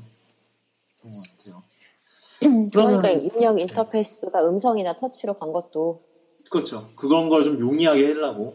왜냐하면 그 전까지 애플 TV 리모트는 그냥 내 방향, 선택, 플레이 메뉴 이런 것밖에 없었거든요. 맞습니다. 네, 앱은 그렇게 선택할 수는 없으니까요. 네, 그렇죠. 앱 안에는 또 이게 또 다른 게 있으니까. 그래서 아예 그 터치패드를 넣은 것도 이제 iOS 개발자들이 좀 익숙하게 해주기 위해서 그렇게 만든 그런 것도 있더라고요. 제가 봤을 때. 그리고 터치가 안 되면 리모컨이 되게 불편해요. 제가 집에 넥서스 플레이어가 있어가지고 지금 리뷰하려고 갖다 놓은 게 있는데 그 리모컨이 터치가 아니고 이거 그냥 버튼이거든요. 그 컨텐츠 셀렉트하고 할 때 되게 불편해요. 그렇겠다. 그때 슬라이드가 안 되니까. 딱딱딱 언제 누르고 있어요. 근데 손가락에. 그 리모컨이 터치 방식이 아니고 이렇게 경계선으로 해가지고 맞아요. 그래서 제가 애플리케이션을 다행히 스마트폰 TV용 리모컨 애플리케이션이 있어요. 네네. 근데 그거는 이제 화면을 터치해가지고 이동할 수 있거든요. 커서를. 네네. 그래서 저는 그렇게 써요. 안 되면 너무 불편하더라고요. 터치 그게 안 되면 되게 리모컨이 불편하더라고요. 그런 면에서 잘 해결을 한 거죠. 공감이 되는 게 제가 고향집에 그 IPTV가 있는데 여기도 있긴 한데 그 올레 TV라고 하고 있으면 터치가 없잖아요. 그거는 메뉴 찾으려면 버튼을 진짜 수십 번은 눌러야 돼요. 맞아요. 그것도 그렇고 만약에 검색을 하려고 하면은 그 숫자 버튼 일일이 누르고 앉아 있어야 되고. 맞아요. 그래서 올레 TV도요 앱이 있어요. 그거 쓰시면 되게 편해요. 그냥 스마트폰 연결해서 그냥 마음 편하게. 그런 것 같아요. 그리고 제일 문제는 그 버튼 누를 때마다 반응 속도가 느려서 한 박자씩 느려. 그건 뭔지 알아요. 이미 지나가 있거나 계속 지나가 버리는 거. 그렇죠. 그러니까. 그거는 셋톱박스를 바꾸셔야 돼요. 그런 거예요? 그렇죠. 이게 셋톱박스도 버전이 있어가지고. 맞아. 그런 것 같아. 맞아. 네, 하여튼 애플 TV 애플 TV 질문을 이제 하고 넘어가도록 질문한 거 아니었나요? 왠지 한 거 같은데. 저도 다 한 거 같은데? 데모처럼 빠른 거예요. 그래, 너무 저는 데모밖에 못 봤어요. 저도 네. 그 핸즈온 구역에서 애플 TV를 못 봐서 이번에요. 예. 자, 또 있습니다. 사실 건가요? 그거 하고 싶어요. 네. 이게 사실 영어 데모밖에 못 봤으니까 한국어 반응은 어떤지. 제가 알기로는 그건 시리가 하고. 없는 걸로 알고 있어요. 애플 TV가. 시리가 없다고요? 그러니까 시리가 한국어는 지원 안 하는 한국어에 지원 안 하니까 그쵸. 네. 근데 들어올 때는 지원해서 들어오지 않겠어요? 한국에 들어오게 된다면? 그거 어렵지 그렇겠죠. 예, 어렵진 않을 거예요. 어차피 저기 아이폰에도 지금 다들 시리가 적용이 되어 있는 상태니까. 근데 그런 거 같아요. 그 시리 자체, 이 애플 TV 시리 같은 경우는 그런 데이터베이스에 대한 집단 지성이 이미 들어가 있는 상태로 나오는 것 같아서 그 데이터베이스를 또 구축하는 것도 좀 시간이 좀 걸릴 것 같긴 해요. 어차피 뭐 시리는 서버에서 하는 거기 때문에 처리하는 거기 때문에. 네. 그렇습니다. 그리고 뭐 국내 출시 가능성, 뭐 앱스토어 때문에 들어올 것 같다 얘기했고, 그다음에 넥서스. 기가 너무 못생기지 않았나요? 원래 그렇게 생겼었잖아요. 좀 커졌죠. 애플 TV도 원래 그렇게 생겼고요. 그리고 셋톱박스는 특성상 그 네. TV 옆구석에 박아놓고 전혀 신경도 안 쓰기 때문에. 그리고 그게 좀 약간 키가 커졌잖아요. 그 TV가. 네. 이게 그 이유가 그 와이파이 때문에 와이파이 안테나 넣느라고 커졌다라고 얘기하는 것 같더라고요. 제가 집에 넥서스 플레이어는 CD 크기만 하고 굉장히 얇거든요. 네. 디자인만큼은 진짜 예쁜데, 네. 그게 와이파이 못 잡고 그렇지 않는데? 그러니까 와이파이를 좀 더 시그널 부스트를 하려고 그렇게 했다라는 얘기가 있긴 하던데, 뭐 그건 확실치 않고. 그건 이제 나중에 아이픽스에서 뜯어봐야 알겠죠. 안에가 어떻게 되어 있는지. 그리고 시리가 8개국밖에 지원 안 하는 건 실효성이 없지 않나요? 뭐 그거는 그거는 확대할 것 같아요. 나중에 어느 국가로 가든지 그 나라의 말로. 이미 그렇겠죠. 질문은 Siri라는 게 네네. 처음 나왔을 때도 나왔기 때문에. 네네. 그러고 나서 바로 다음에 한국어 시리 들어갔잖아요. 예. 그렇죠. 뭐 그때 정확도의 그거 보고- 문제가 좀 있겠지만. 예, 그때 그거 보고 되게 놀랐는데 왜 이렇게 빨리 지원해주지? 이러면서 그 당시에. 그렇죠. 저도 솔직히 놀랐어요. 그러니까. 그리고 국내 뭐라고 써주신 거지? 네, 잠깐만요. 질문이 기네요. 잠깐만요. 이거를 네, 한국 뉴스가 맞다. 아까 나왔던 얘기 같아요. 그러네. 국내 출시에 대한 어떤 이야기도 들을 수 없는 IPTV가 점점 무용지물이 되어가서 버리고 싶어요. 그럼 그건 저희가 통감합니다. 일단 근데- 셋톱박스부터 바꾸고. 일단 넷플릭스랑 만약에 애플이랑 넷플릭스랑 어떻게 샤바샤바하면은 네. 넷플릭스 프리미어 기기로 우리나라에서 또 애플 TV가 나올 가능성은 없지 않아 있어요. 아니면 앱스토어 덕에 이미 나와 있을 가능성도 있고 그렇기 때문에 그건 지켜봐야 될 것 같아요. 제가 봤을 때. 자, 그러면 이렇게 애플 TV가 끝났어요. 네. 마지막으로 제일 큰 걸 하죠. 아이폰 6S 얘기하도록 하겠습니다. 사실 아이폰 6S 예판이 언제부터 지금 6시간 전에 시작을 했어요. 지금 쿠도님 사셨잖아요. 좀 그냥 그렇게 대놓고 얘기하고 싶진 않았는데 조용히 넘어가고 싶었는데 참 죄송합니다. 샀어요? 지금 일단 아니, 주문을 아닌가 해놨어요. 봐요. 리뷰 제품 구매 때문에 대행만 한다고 해놓고는. 진짜요? 리뷰 제품 때문에 하나 제가 지금 주문해놓고 사고 친 건가요? 리뷰 때문에 주문해놓긴 했어요. 근데 죄송합니다. 저한테 비밀이라고 하시지. 이렇게 대놓고 얘기하실 줄 몰랐어요. 나는 숨겼는데 이게 뭐야. 뭘? 애플 제품 14일 안에 환불 환불하세요, 그러면. 통화하시고. 근데 제가 그렇게 블랙 컨슈머가. 그렇죠. 블랙 컴퓨터가 탄생이 되는 거죠. 이 쿠도님께 심심한 사과를 표하며. 근데 되게 지금 요번 건 흥미로운 게 네. 물량을 엄청 준비했나봐요. 요번에 아이폰을. 그래서 지금 제가 지금 스페이스 그레이 64기가를 지금 예를 하면은 아직도 그게 있어요. 아직도 재고가 있어요. 첫날 배송이 된다고 돼 있어요. 아직도. 유형 말실수한 김에 무슨 색 사셨어요? 편집하려고 그랬는데. 여기 가서 편집점, 지금 편집점 이유로 얘기 안 할게요. 이미 생방송 들으시는 분들을 위해서 살짝 얘기 말씀을 드려서 스페이스 그레이 샀어요, 저는. 네. 저는 스페이스 그레이 성애자이기 때문에 왜 핑크 안 샀어요?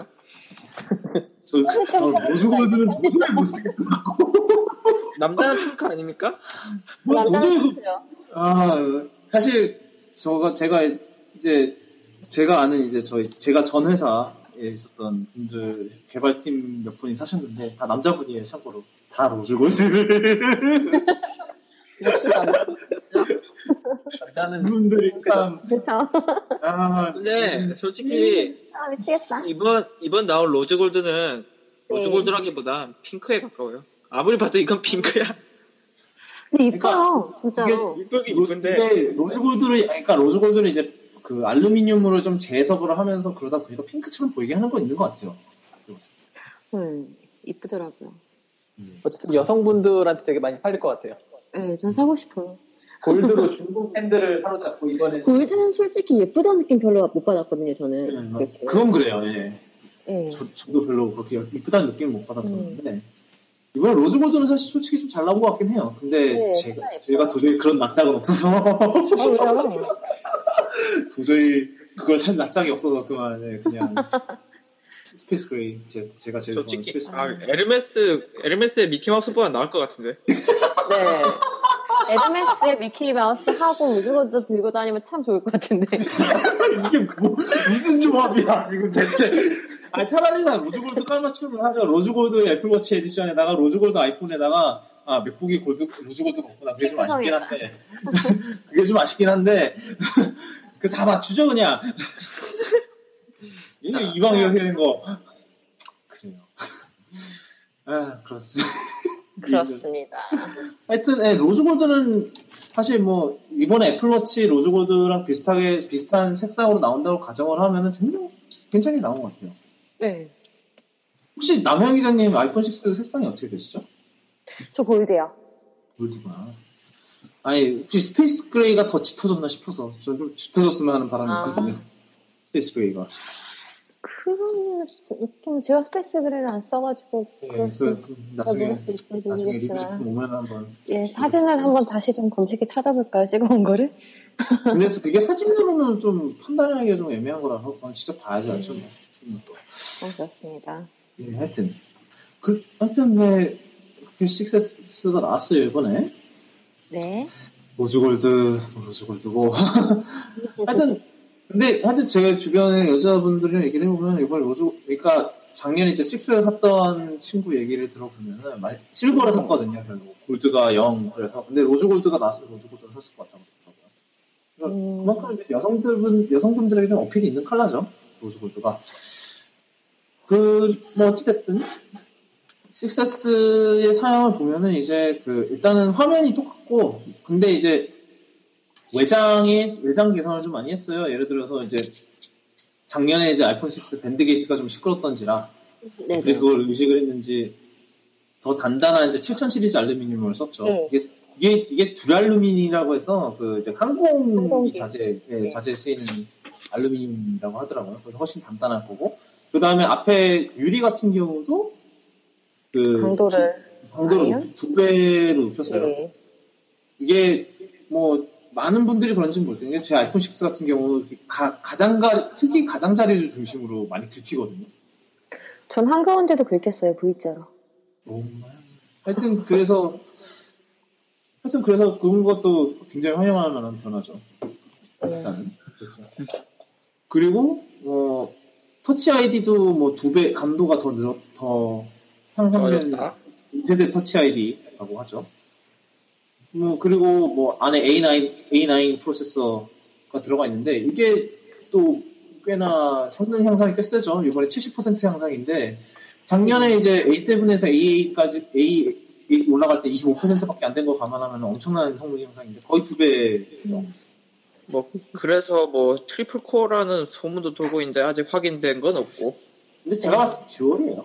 듀얼이가 제일 높아요. 왜냐면 트리플 가면 애플 입장에서는 전력 소모가 너무 커서 힘들어요.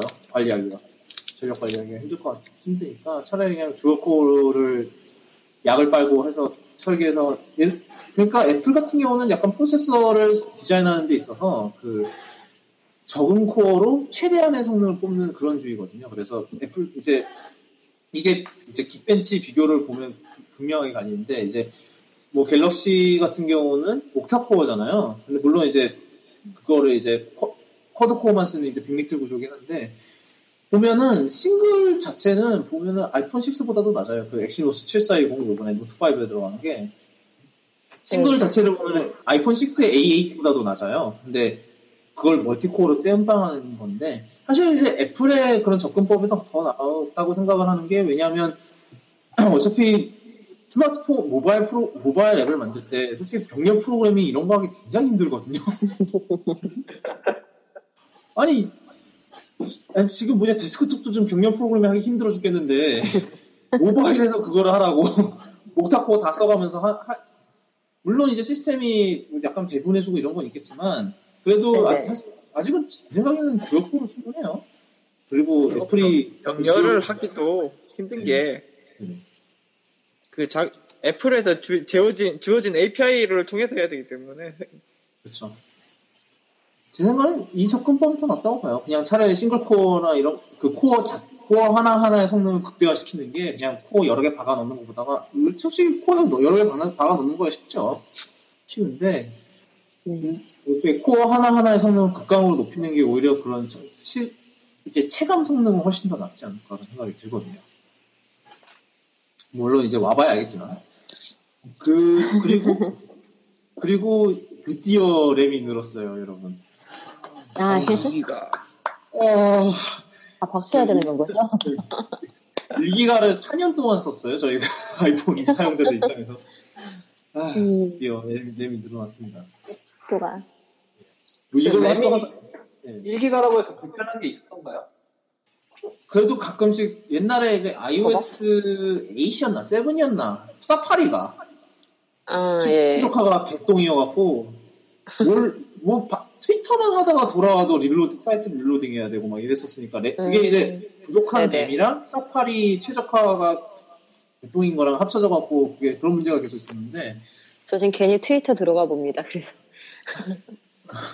그런 것 때문에 이게 iOS 9에서는 굉장히 많이 성능 개선이 많이 있었어요. 그래서 좀 많이 나아졌는데 근데 이제 iOS 8이 워낙 최적화가 개판이었다 보니까 그거랑 이제 1기가랑 겹쳐서 이제 좀 문제가 좀 있었거든요. 약간. 지금도 약간 이미지 많은 웹사이트 가면 튕긴다거나 더 벌지라든가. 벌지는 맥으로 들어가도 좀 그런 이제 커뮤니티 사이트 같으면 그런 게 유행했어요. 어느 포스트 블로그나 사파리 100% 크래시 튕긴다. 그런 게 있었어요. 실제로 가보면 진짜 튕겨요. 이게 사파리 최적화가 진짜로 별로 안 좋았거든요. 9 와서 많이 나아지긴 했는데 좀 개선을 많이 한 것 같긴 한데 예전보다 훨씬 더 덜 튕기니까 확실히 좀 문제가 있었고 그거를 이제 드디어 뭐 약간 좀 해결의 기미가 보이니까 좀 좋은 거죠. 네. 그리고 또 카메라가 1200만 화소로 올라왔고 네. 4K 동영상 지원하고 뭐 라이브 포토라고 해서 전후 상황을 같이 찍어서 이게 보여준다는 건데 이게 동영상이 아니고 약간 모션 JPEG 포맷이라고 하더라고요. 제가 알기로. 짤방 같은 거. 맞아요. 3초 길이 딱. 네. 그런 것도 있었고 뭐 물론 제일 큰 거는 3D 터치가 아니었을까. 해보셨죠? 3D 터치. 네. 저요? 네, 3D 터치. 예, 해봤어요. 네. 이게 뭐라고 되지? 그냥 우리 멀티터치 했었잖아요. 그 만지다가 좀 세게 누르면 애플워치 쳐보신 분들은 그 화면 세게 누르면 둥 하고 진동 느낌 오는 거 있잖아요. 그게 같이 와요. 좀 세게 누르면 이메일 같은 거에 안 읽은 이메일 같은 거를 하나 살짝 이렇게 세게 누르면 둥 하면서 팝업이 뜨거든요. 미리 보기 창이. 네. 그 상태에서 한 번 더 세게 누르면 본문으로 들어가요. 그러니까 모든 앱을 다 일일이 모든 컨텐츠를 다 실행할 필요 없이 미리 보기를 할 수 있고 본문으로 들어가는 그런 단계들을 약간 그런 터치의 강조세기 이런 걸로 좀 분류를 해놨더라고요. 개발자들은 되게 피곤해지겠네요. 아무래도 좀 그렇겠죠. 근데 이게 모든 앱에 다 적용이 되는 게 아니라 주식 앱 같은 경우에는 그런 게 지원이 안 되거든요. 그래서 세게 누르면 그 진동이 2번 와요. 두둥하고 막혀있다는 느낌을 줄 수 있게. 그런 지원이 안 된 앱들이 있고 메시지나 혹은 뭐 인터넷이나 문자, 뭐 전화 이런 것처럼 안에 내부 컨텐츠를 타고 갈 수 있는 것들 있잖아요. 몇 단계를 거쳐야 하는 것들, 텍스트를 이해를 하려면 그런 것들에 이제 주로 이렇게 포스터치들이 지금 다 들어가 있더라고요. 근데 그 진동 느낌이 오는 게 되게 거부감 있게 오는 게 아니라 그 워치의 그 느낌? 이 손가락 끝으로 좀 온다고 보면 될 것 같은데요. 그러니까 이것 때문에 탭틱 엔진을 아예 완전히 엄청 크게 넣었더라고요. 그 동영상 보면은 그 진동 되게 높은 무슨 자체가 이렇게 바처럼 이렇게. 그것 때문에 배터리 용량이 줄었다는 얘기가 있어요. 그거 막 탭틱 엔진 넣었다. 왜냐면 그 배터리를 싹 줄이고 그 자리에다가 탭틱 엔진을 넣은 거거든요. 지금 보면은 대충 영상을 보면은 그런 거는 그건 되게 기대가 돼요. 탭틱 엔진 자체는. 이게 또 다른 진동도 약간 좀 개선이 있을 거 아니에요. 그걸 탭틱 엔진을 넣었으니까. 네네. 그런 것도 기대가 되고, 또 되게, 이게 또, 그러니까 어디서 글을 읽었는데, 사실 옛날 그 터치 제스처를 통해서 그러니까 서드파티 개발자들이 굉장히 많은 그런 혁신들을 일컬었잖아요. 예를 들면 이제 옛날 당겨서 새로 고침하기. 그것도 사실 어느 서드파티 트위터 개발자가 자기 앱에 그걸 적용하면서 그게 된 거였거든요.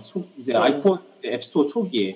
예, 맞아요. 그리고 이제 그 페이스북 앱의 햄버거 메뉴라고 불리는 이제 위에 탭하면은 이게 원래 앱이 슬라이드 앱에서 그 아래에 있던 메뉴가 나타나는 그런 구조라든지 아니면은 뭐 밑에 버튼 클릭하면 이제 탭하면 이제 다른 옵션들이 이렇게 위에 호버돼서 뜨는 형식으로 나타난다든지 뭐 그런 이제 터치 스크린을 이용한 UI 그런 혁신이라고 그런 게 많았었는데 이번에 3D 터치를 통해서 또 그런 게 또 나오지 않을까라는 얘기 하더라고요.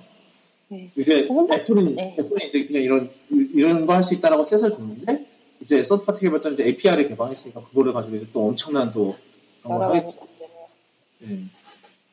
그럴 것 같더라고요. 되게 말씀하세요. 왼쪽 화면을 세게 누르면 전 화면으로 돌아갈 수 있거든요. 스위처가 나오죠. 네. 그리고 더 세게 누르면은 홈 버튼 2번 누른 것처럼 멀티스크린 모드로 가요. 그런 부분에서 홈 버튼 역할 같은 것도 좀 많이 줄어들 수도 있을 것 같아요. 그런 얘기 하더라고요. 홈 버튼 수명이 많이 늘어날 것 같다는 얘기는 하더라고요. 네, 그렇죠. 그걸로 많이 하니까. 그렇죠. 게임할 때 되게 재밌을 것 같아요. 그 영상으로 나왔었잖아요. 게임 시연하는 게. 데모로 나왔죠. 에이밍 할 때 이렇게 그런 걸 사용해가지고 하는 것처럼. 게임에서도 굉장히, 그러니까 사실 3D 터치가 처음 나왔을 때 이게 그냥 UI적 요소만 많이 사용이 될 것 같았는데, 그 게임에서 3D 터치 활용하는 걸 보니까 저런 걸로도 많이 적용이 되겠구나라는 생각이 들긴 들더라고요. 네, 재미는 있을 것 같아요. 네, 그러니까 일단은 애플이 그걸 툴을 던져준 거죠. 이제 개발자들이 이 툴을 어떻게 활용해서 또 다른 또 UI 그런 혁신을 이끌어내느냐를 지켜보는 것도 되게 재밌을 것 같아요. 제가 봤을 때는. 생각보다 3D 터치가 굉장히 왜냐하면 애플워치 포스터치가 좀 단점으로 지적이 되는 부분이 없지 않아 있었잖아요. 왜냐하면 어디서 눌러야 될지 모른다라는 것 때문에.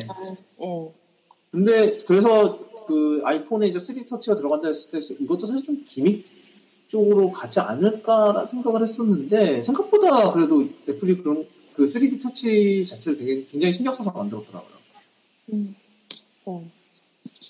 김준님은 아무 말씀이 없나요? 예. 뭐 하고 있었어요?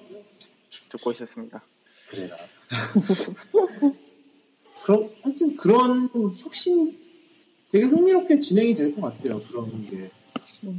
또 3D 그러니까 S 모델에 이런 이제 의미 있는 하드웨어 개선이 많이 나오잖아요. 보면은 뭐 터치 아이디도 5S에서 나왔고, 뭐 시리가 4S에서 나왔고.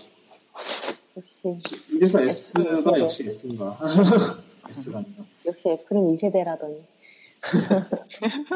예, S 모델이죠. 사실 저는 아이폰은 S 모델을 선호합니다. 6는 어쩌다가 6를 사긴 했는데. 아니, 근데 그는 너무 좀 그랬잖아요. 화면이 커지니까 써보고 싶은 욕구가. 그리고 사실 다른 사정도 있었어요.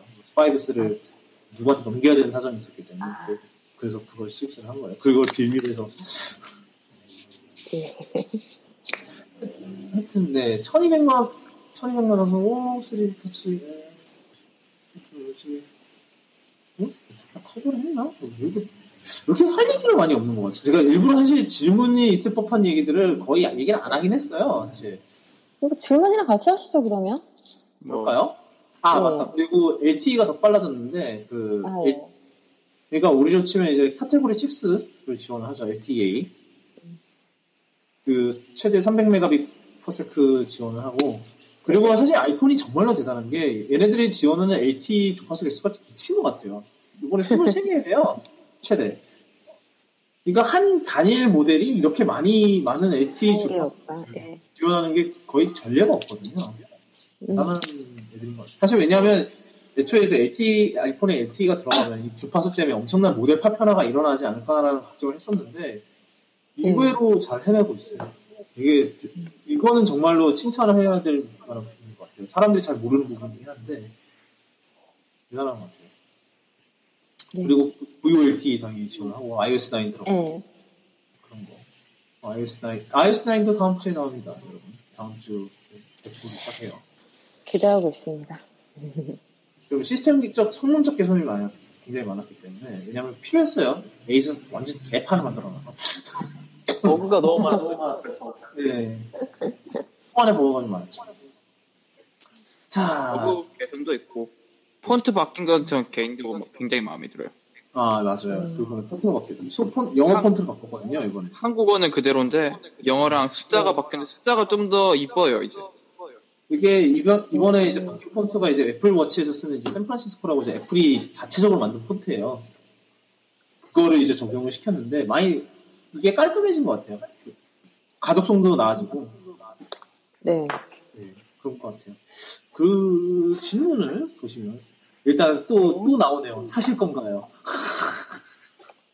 저는 못 사고 이분은 이미 사셨고. 내가. 요즘에서 탐이 나긴 하는데 재정 상황을 좀 봐야 될 것 같은데요. 일단 식사를 파셔야. 그러니까 이걸 파야 되는데 기스가 났네. 화면에. 그리고 라이브 포토 기능을 시험해 보셨나요? 저장이 어떤 타입으로 해봤어요. 근데 저장 타입을 못 봤어. 근데 라이브 포토 기능은 시연해서 나왔지만 카메라 모드를 키면 위에 노란색 버튼이 하나 생기거든요. 네. 보셨죠? 시연인데 다들. 네, 봤죠. 네. 그거 누르면 앞뒤로 1.5초씩 해서 3초 딱 해서 저장이 되거든요.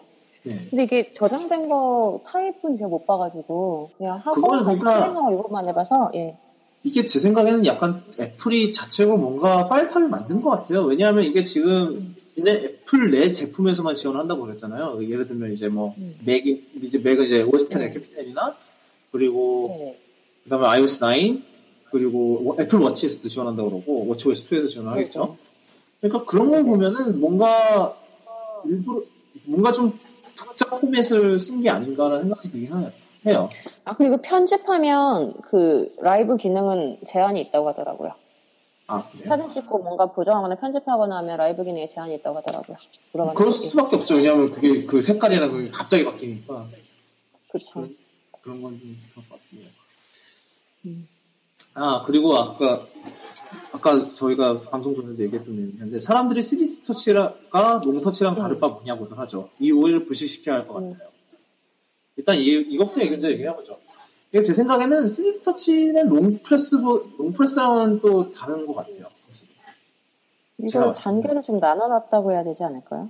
네, 그것도 그렇고 그냥 단순한 롱프레스보다 활용성이 훨씬 많다. 왜냐하면 이게 3D 터치 같은 경우는 그냥 롱프레스 그냥 한 곳을 그냥 누르고 있어야 되는데 그 3D 터치 같은 걸 이거 세게 누른 채로 이렇게 움직일 수가 있잖아요. 그 앱 스위처처럼. 맞아요. 그거를 보더라도 훨씬 더 UI적 사용성이 훨씬 더 많지 않을까라는 생각이 들어요. 그런 생각이 들고 그리고 카메라가 조립객감만 보면 아이폰 6나 6S는 다를 바 없다면서요. 이 점에 대한 해설도 부탁드려요. 이게 무슨 얘기냐면 이게 저랑 이제 진주님이랑 성석 기자님이랑 같이 얘기를 해봐야 될 거예요. 왜냐하면 남영 기자님은 모르신다고. 방송 전에 부탁을 살짝 드렸는데 이것도 이렇게 그 아이폰 산 거에 대한 복수죠? 네, 복수예요. 왜냐면 편집이 기타라지고 있거든. 그러니까 복수를 해야 될 것 같아요. 하시죠. 직전에 해야 될 것 같아요. 하여튼 어찌됐든 그게 예. 이게 어떤 얘기냐면 일단은 그 카메라 이제 1200만 원 선으로 올라갔잖아요. 이게 근데 애플이 늘 강조하는 부분이 이거예요. 그 화소수를 올리는 거고 화소수를 올리는 거지만 그 각 개개인의 그 각자의 화소 크기도 중요하다라고 하면서 늘 그렇게 얘기를 했는데 요번에 이제 그 아이폰 6S로 오면서 센서 크기가 똑같은 걸로 예측이 돼요, 지금. 센서 크기는 똑같고 근데 이제 센서 크기가 이제 근데 화소수가 늘어났으니까 그만큼 각각의 화소 크기가 작아졌는데 그리고 렌즈도 아이폰 6랑 똑같고 그렇기 때문에 그 결론적으로 그 화질 자체는 디그레이드 되는 게 아니냐, 악화가 되는 게 아니냐라는 얘기가 우려가 좀 많은데 제가 봤을 때는 그거는 이제 애플의 그런 ISP 설계 능력이랑 소프트웨어를 조금 과소평가하시는 게 아닌가라는 생각이 들어요. 애플이 그 ISP가 뭐냐면 이제 그 이미지 시그널 프로세서라고 그래서 이제 그 메인 CPU 안에 이제 그런 이제 화상 처리를 하는 그런 프로세서인데 애플이 그거 ISP 설계 실력이 엄청나거든요. 그러니까 애플이 아이폰이 그런 사진을 만들어내는 게 센서도 센서지만 ISP에서 처리를 엄청나게 잘해주기 때문에 그런 게 있는데 그래서 제 생각에는 ISP가 어느 정도 커버를 해주지 않을까라는 기대를 많이 하고요. 그리고 사실 그 샘플 사진이 좀 제너릭했던 게 좀 걱정이 되긴 해요. 좀 너무 일반적인 약간 스냅 사진 위주였기 때문에 약간 좀 그런 면에서 좀 걱정스럽긴 해요. 어떻게 실제로면은 어떻게 나올지 좀 그리고 이번에 저조도 샘플이 없었잖아요. 아예 그 애플에서 공개한 샘플에서 네, 그렇죠. 네, 그거를 좀 지켜봐야 될 것 같고 저조도가 어떻게 나오는지 그리고 화소 자체도 신경을 많이 썼다고 하더라고요. 그 센서 자체도 뭐 신호 간섭 방지를 위해서 처리를 이제 각각의 화소에다 격벽 같은 거 비스름한 거를 해갖고 그 빛이 완전히 이제 나눠지게 그렇게 했고 또 하여튼 일단 개선이 됐을 것 같아요. 물론 이제 좀 센서 크기가 커졌으면 하는 바람이 있긴 하지만 그러면 또 그만큼 또 카메라가 더 튀어나왔을 거기 때문에 그건 있죠. 그 밸런스를 잘 잡아야 하지 않았을까 하는 생각이 들어요. 사실 카메라 같은 경우는 뭐 한번 테스트를 해봐야 알지 않나. 왜냐면 이번에 이제 갤럭시 S6랑 노트5랑 이런 애들이 카메라가 꽤 잘 나오는 편이라 뭐 그런 것 때문에 그런 것 같긴 한데 글쎄요. 한번 나와봐야 알지 않나 싶어요. 그렇습니다. 일단 셀카는 아이폰이 참 잘 찍긴 잘 찍히다. 맞다. 이번에 셀카 카메라가 또 페이스타임 카메라가 500만 원까지. 그것도 그렇고 잠깐 갑자기 생각이 안 나는데 그 디스플레이를 플래시로 쓰죠. 근데 이게 옛날에 LG에서도 썼던 LG에서도 선보였던 기능이라고는 해요. 근데 애플은 아예 제일 처음 선보인 기능은 별로 없잖아요. 최하에 다 자기가 원래 한 것처럼 잘 만들어서 그렇죠. 네, 그렇죠. 그게 잘 되는 거죠. 카메라 얘기를 좀 더 하면 라이브 포토도 있고 그다음에 4K 영상. 근데 이게 되게 또 아이러니한 게 4K 영상을 볼 데가 없다고. 아이패드 프로도 애플 TV가 4K가 안 되니. 네. 그렇죠. 그리고 아이무비가 4K 이제 편집이 되니까 또 그것도 지켜보면 하고. 아이무비로 패드 프로에서 4K 4개 편집하는 것도 보여줬고. 진짜 4개였나요? 3개였나요? 아무튼 3개였던 것 같긴 한데 그래도 미쳤지. 모바일로. 옛날에 그건 이제 맥 프로에서나 막 이렇게 할 수 있습니다 이렇게 했던 건데 그걸 아이패드 프로에서 한다니까 맥 프로에서 그거 보였죠. 4K 영상에다가 필터 한 10몇 개 렌더링하고 실시간 렌더링하는 거. 물론 이제 아이패드 프로는 그 정도까지 안 되겠지만 그래도 그건 말도 안 되는 거고요. 그래도 아이패드 프로 그걸 한다는 것 자체가 이러면서 이런 생각이 들더라고요. 전 아직도 모바일로 4K 편집이 된다는 게 신기하긴 한데. 그러니까 진짜 우리가 어떤 세상에 살고 있는지라는 생각이 들긴 하더라고요. 궁금한 게 편집하는데 네. 마지막에 이걸 이제 렌더링 해가지고 뽑아낼 때 네. 이거 계속 켜놔야 되나? 바크그라운드 렌더링 하지 않을까요? 조금씩? 아닌가? 일단 아이모비로 지금도 모바일로 마지막에 이제 있잖아요. 네. 그것도 좀 길게 하면은 시간 좀 걸리는데 4K면은 더 시간이 걸려서 원래 영상은 그렇습니다. 그렇게 쓰시는 겁니다. 글쎄요. 어쩔 수 없어요. 네, 그리고 긴 거는 이제 컴퓨터로 하는 걸로. 그렇죠. 그게 안전합니다. 합의를 보셨군요. 물론 정말 뭐가 상황이 안 되면은 뭐 어쩔 수 없이 그걸로 한다 치지만, 예. 웬만해서 그냥 아이패드, 패드도 모든 걸 다 한다기보다, 네, 그렇죠. 예, 그런 작업은 컴퓨터로 하되, 밖에서 좀 보조적인 수단으로 괜찮을 것 같습니다. 그렇죠. 예, 그렇습니다. 다 질문도 다 커버한 거 같고.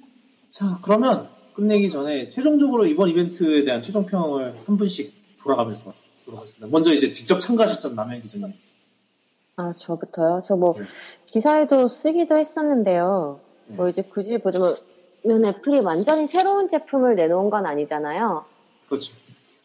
그런데 그 각각의 제품들의 그 특성, 특히 사람이 쓰는 그런 경험적인 측면에서는 완전히 좀 많이 바뀌었다고 보거든요.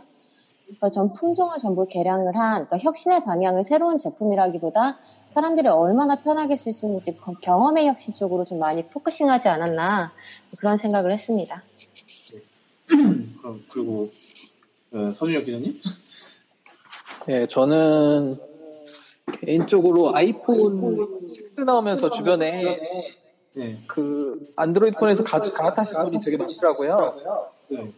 그리고 이번에 6S 나온 거 보고 사람들이 주변에서 사고 싶어 하시는 분들 많으시고, 특히 로즈 골드 나오면서 여성분들 굉장히 좋아하시는 것 같은데, 제가 개인적으로 페북에도 쓰긴 했는데 4K 영상 촬영이라든가 뭐 사진 같은 거 3초 동안 이제 움직이는 사진으로 저장하는 라이브 포토 기능 같은 것들이 나오면서 네.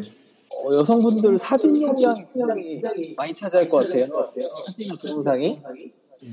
그래서 그런 거 이제 폰을 구매하실 때 용량 같은 걸 좀 고려해서 너무 이렇게 싼 거만 다들 16기가 사는 거 말리잖아요 지금. 아, 그건 진짜 그래, 맞아. 그거는 16기가 생각이 좀 있을 수 같긴 한데 16기가부터 시작하는 게 사실 근데 이게 얘네들이 이럴 것 같다는 예감이 들었던 게 지난번에 WWDC 때 인터뷰를 했어요 트위실러가. 근데 16기가 어차피 클라우드로 돌리면 충분하다라고 들었어요. 이게 근데 클라우드랑 이것도 다른 문제라 16기가 약간 이런 느낌. 왜 향수 살 때 되게 적은 용량 있고 중간 있고 100ml 있고 50ml 있고 30ml 있고 중간 용량 거를 사느니 조금만 더 붙여서 큰 용량을 사는 게 낫거든요. 그거는 놀린 거죠. 근데 제가 어디서 들은 얘기인데 그게 굉장히 전략적인 거라고. 그 중간 제품은 큰 걸 사게 하기 위한 상품이라는 얘기를 들었거든요. 사실 그런 것도 목적이 있을 거예요. 일종의 미끼죠. 예. 소비자 입장에서는 굉장히 합리적인 선택을 하는 것 같은데 실제로는 그게 덫이에요. 아니야. 믿기거나 혹은 아예 다른 시장을 겨냥했거나. 그렇죠. 자, 그럼 이제 진주 아저씨? 네. 아이스가. 저도 평가를 내리자면 이미 너무 예상대로 나와가지고 루머가 하도 정확하잖아요. 그렇죠. 그래서 마크 고르만 아저씨.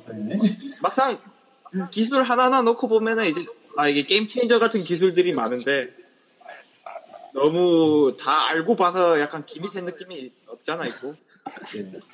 그러나 폴스테티라든가 애플 펜이라든가 이런 거 보면은 기술 하나하나는 굉장히 잘 나왔다고 생각합니다. 저도 비슷한 생각이고요. 특히 이제 이번에 지금 나온 제품 하나하나가 보면은 사실 완전히 새로운 제품은 아니고 다 기존의 제품들을 좀 손봐서 남 기자님 말씀인 아마 그 품종 개량해서 나온 것들인데 그런 개량을 할 때도 어떻게 개량을 하느냐 또 중요하거든요. 그런 방향을 잘 잡은 것 같아요. 일단은 아이폰 6S 같은 경우는 그 3D 터치가 또 다른 또 어떠한 또 그 몰고 올지 그것도 굉장히 궁금해지는 부분이고, 애플 TV 같은 경우도 자신들의 강점을 잘 활용을 했다라는 느낌이 있었어요. 왜냐하면 뭐 앱스토어나 칩이나 이런 거를 잘 활용해서 또 OS도 잘 짜고 있고, 그리고 아이패드 프로 같은 경우는 사실 제일 물음표인 제품이에요. 저는 개인적으로. 왜냐하면 제가 일단 아이패드라는 것 자체에 일단은 물음표이기 때문에 사실 제일 물음표인 제품이긴 하나, 그래도 뭔가 그런 사용자들이 사서 쓰다 보면 또 답이 보이지 않을까. 늘 그랬듯이. 아이패드는 늘 그런 것 같아요. 사용자들이 애플 대신에 사용법을 찾은 것 같아요. 사용 용도를. 늘 그랬어요, 보면. 그랬고, 그리고 뭐, 애플워치 같은 경우도 사실 애플워치는 좀 슬슬 이제 애플이 그런 걸 느낀 것 같아요. 그래서 점점 이제 좀 꺼지고 있다라는 걸 느꼈는데, 그거를 살리기 위해서 이번에도 이제 시즌2 약간, 그러니까 그때 이제 직접 그렇게 얘기를 했어요. 폴 콜렉션이라고. 가을 콜렉션이라고 아예 얘기를 했었는데, 그 이벤트를 보니까 그런 얘기를 했더라고요. 이번에 보니까. 색상도. 네. 그러니까 약간 그런 식으로 해서 약간 패션 업계랑 비슷한 행보죠. 그런 게. 이렇게 리프레시를 해서 내놓는 거. FW 시즌. 예, FW 시즌 딱 그거를 내놓은 건데, 할리데이, 이제 홀리데이 시즌이니까, 블랙 프라이데이에, 크리스마스에, 뭐 이럴 때니까. 네, 하여튼, 네, 사실, 네. 뭐 이렇게 놀랄 만한 건 없었어요. 놀랄 만한 건 없었는데, 그래도 굉장히 알차게 했어요, 이벤트를. 되게 많이, 되게 많았잖아요. 네 가지인데도 뭔가 정보가 너무 많아서, 나중에, 이거 기사 쓰기가 힘들더라고요. 되게 그랬었던 것 같아요. 그래서 다음 달에 이벤트가 없다라는 얘기가 있어요. 더 이상 발표할 게 없어서. 것 같아요. 네. 다 이번 거에 다 쏟아 부었다. 그 최호석 기사님이 쓰셨는데, 네. 내일 마치 오늘 하루 사는 것처럼 다 쏟아냈다고. 맞아요. 맞아요. 이게 모르겠어요. 그러니까 좀 제 생각인데, 이제 앞에 3월달 이벤트가 있었으니까, 애플워치를 다시 소개하는 이벤트가 있었으니까, 그걸 이제 밸런스를 하려고 9월 이벤트로 모든 걸 압수시켰나라는 생각이 들기도 하고, 그리고 마지막으로 소식이 하나 더 있는데, 그 OS10 LKP10. 네. 진짜, 이게 9월 30일에 이제 배포를 시작하는데, 이게 어떻게 나왔냐면, 그 아이폰 이제 3D 터치 데모를 하다가, 매일 데모를 하다가, 그거 슬쩍 나오고 그냥 사라졌어요. 아무 말도 안 했는데, 그게 그래서 되게 진짜인가. 나중에 이제 이벤트 끝나고 OS10 LKP10 페이지를 하니까 진짜로 9월 30일인 거예요. 얘는 지금 그냥 그런 식으로 알아볼 사람만 알아봐라. 그러니까요. 하여튼 그래서 우리나라 시간으로 하면 10월 1일부터 배포를 시작한다고 합니다. 네. 하여튼 그건 그렇고. 하여튼 이번 이벤트 굉장히 알찼던 것 같아요. 뭐 이것저것 이런저런 소식도 많이 나왔고, 물론 이제 뭐 놀랄만한 건 없었지만 그래도 또 직접 보셨으니까 또 처음으로. 네, 앞에 팀쿡이 있으니까 되게 신기하더라고요. 이게 앞에 앉으셨나요? 연예인 봉기가? 저 앞에서 7번째 정도?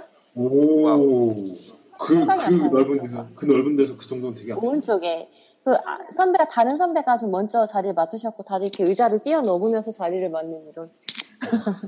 그게 예약된 건 아니고 그냥 먼저예요? 네, 그냥 문 열어주면 선착순이에요. 정해져 있는 게 아니라. 그래서 그 줄이 거의 장난 아니에요. 막 몸싸움 막 이런 거.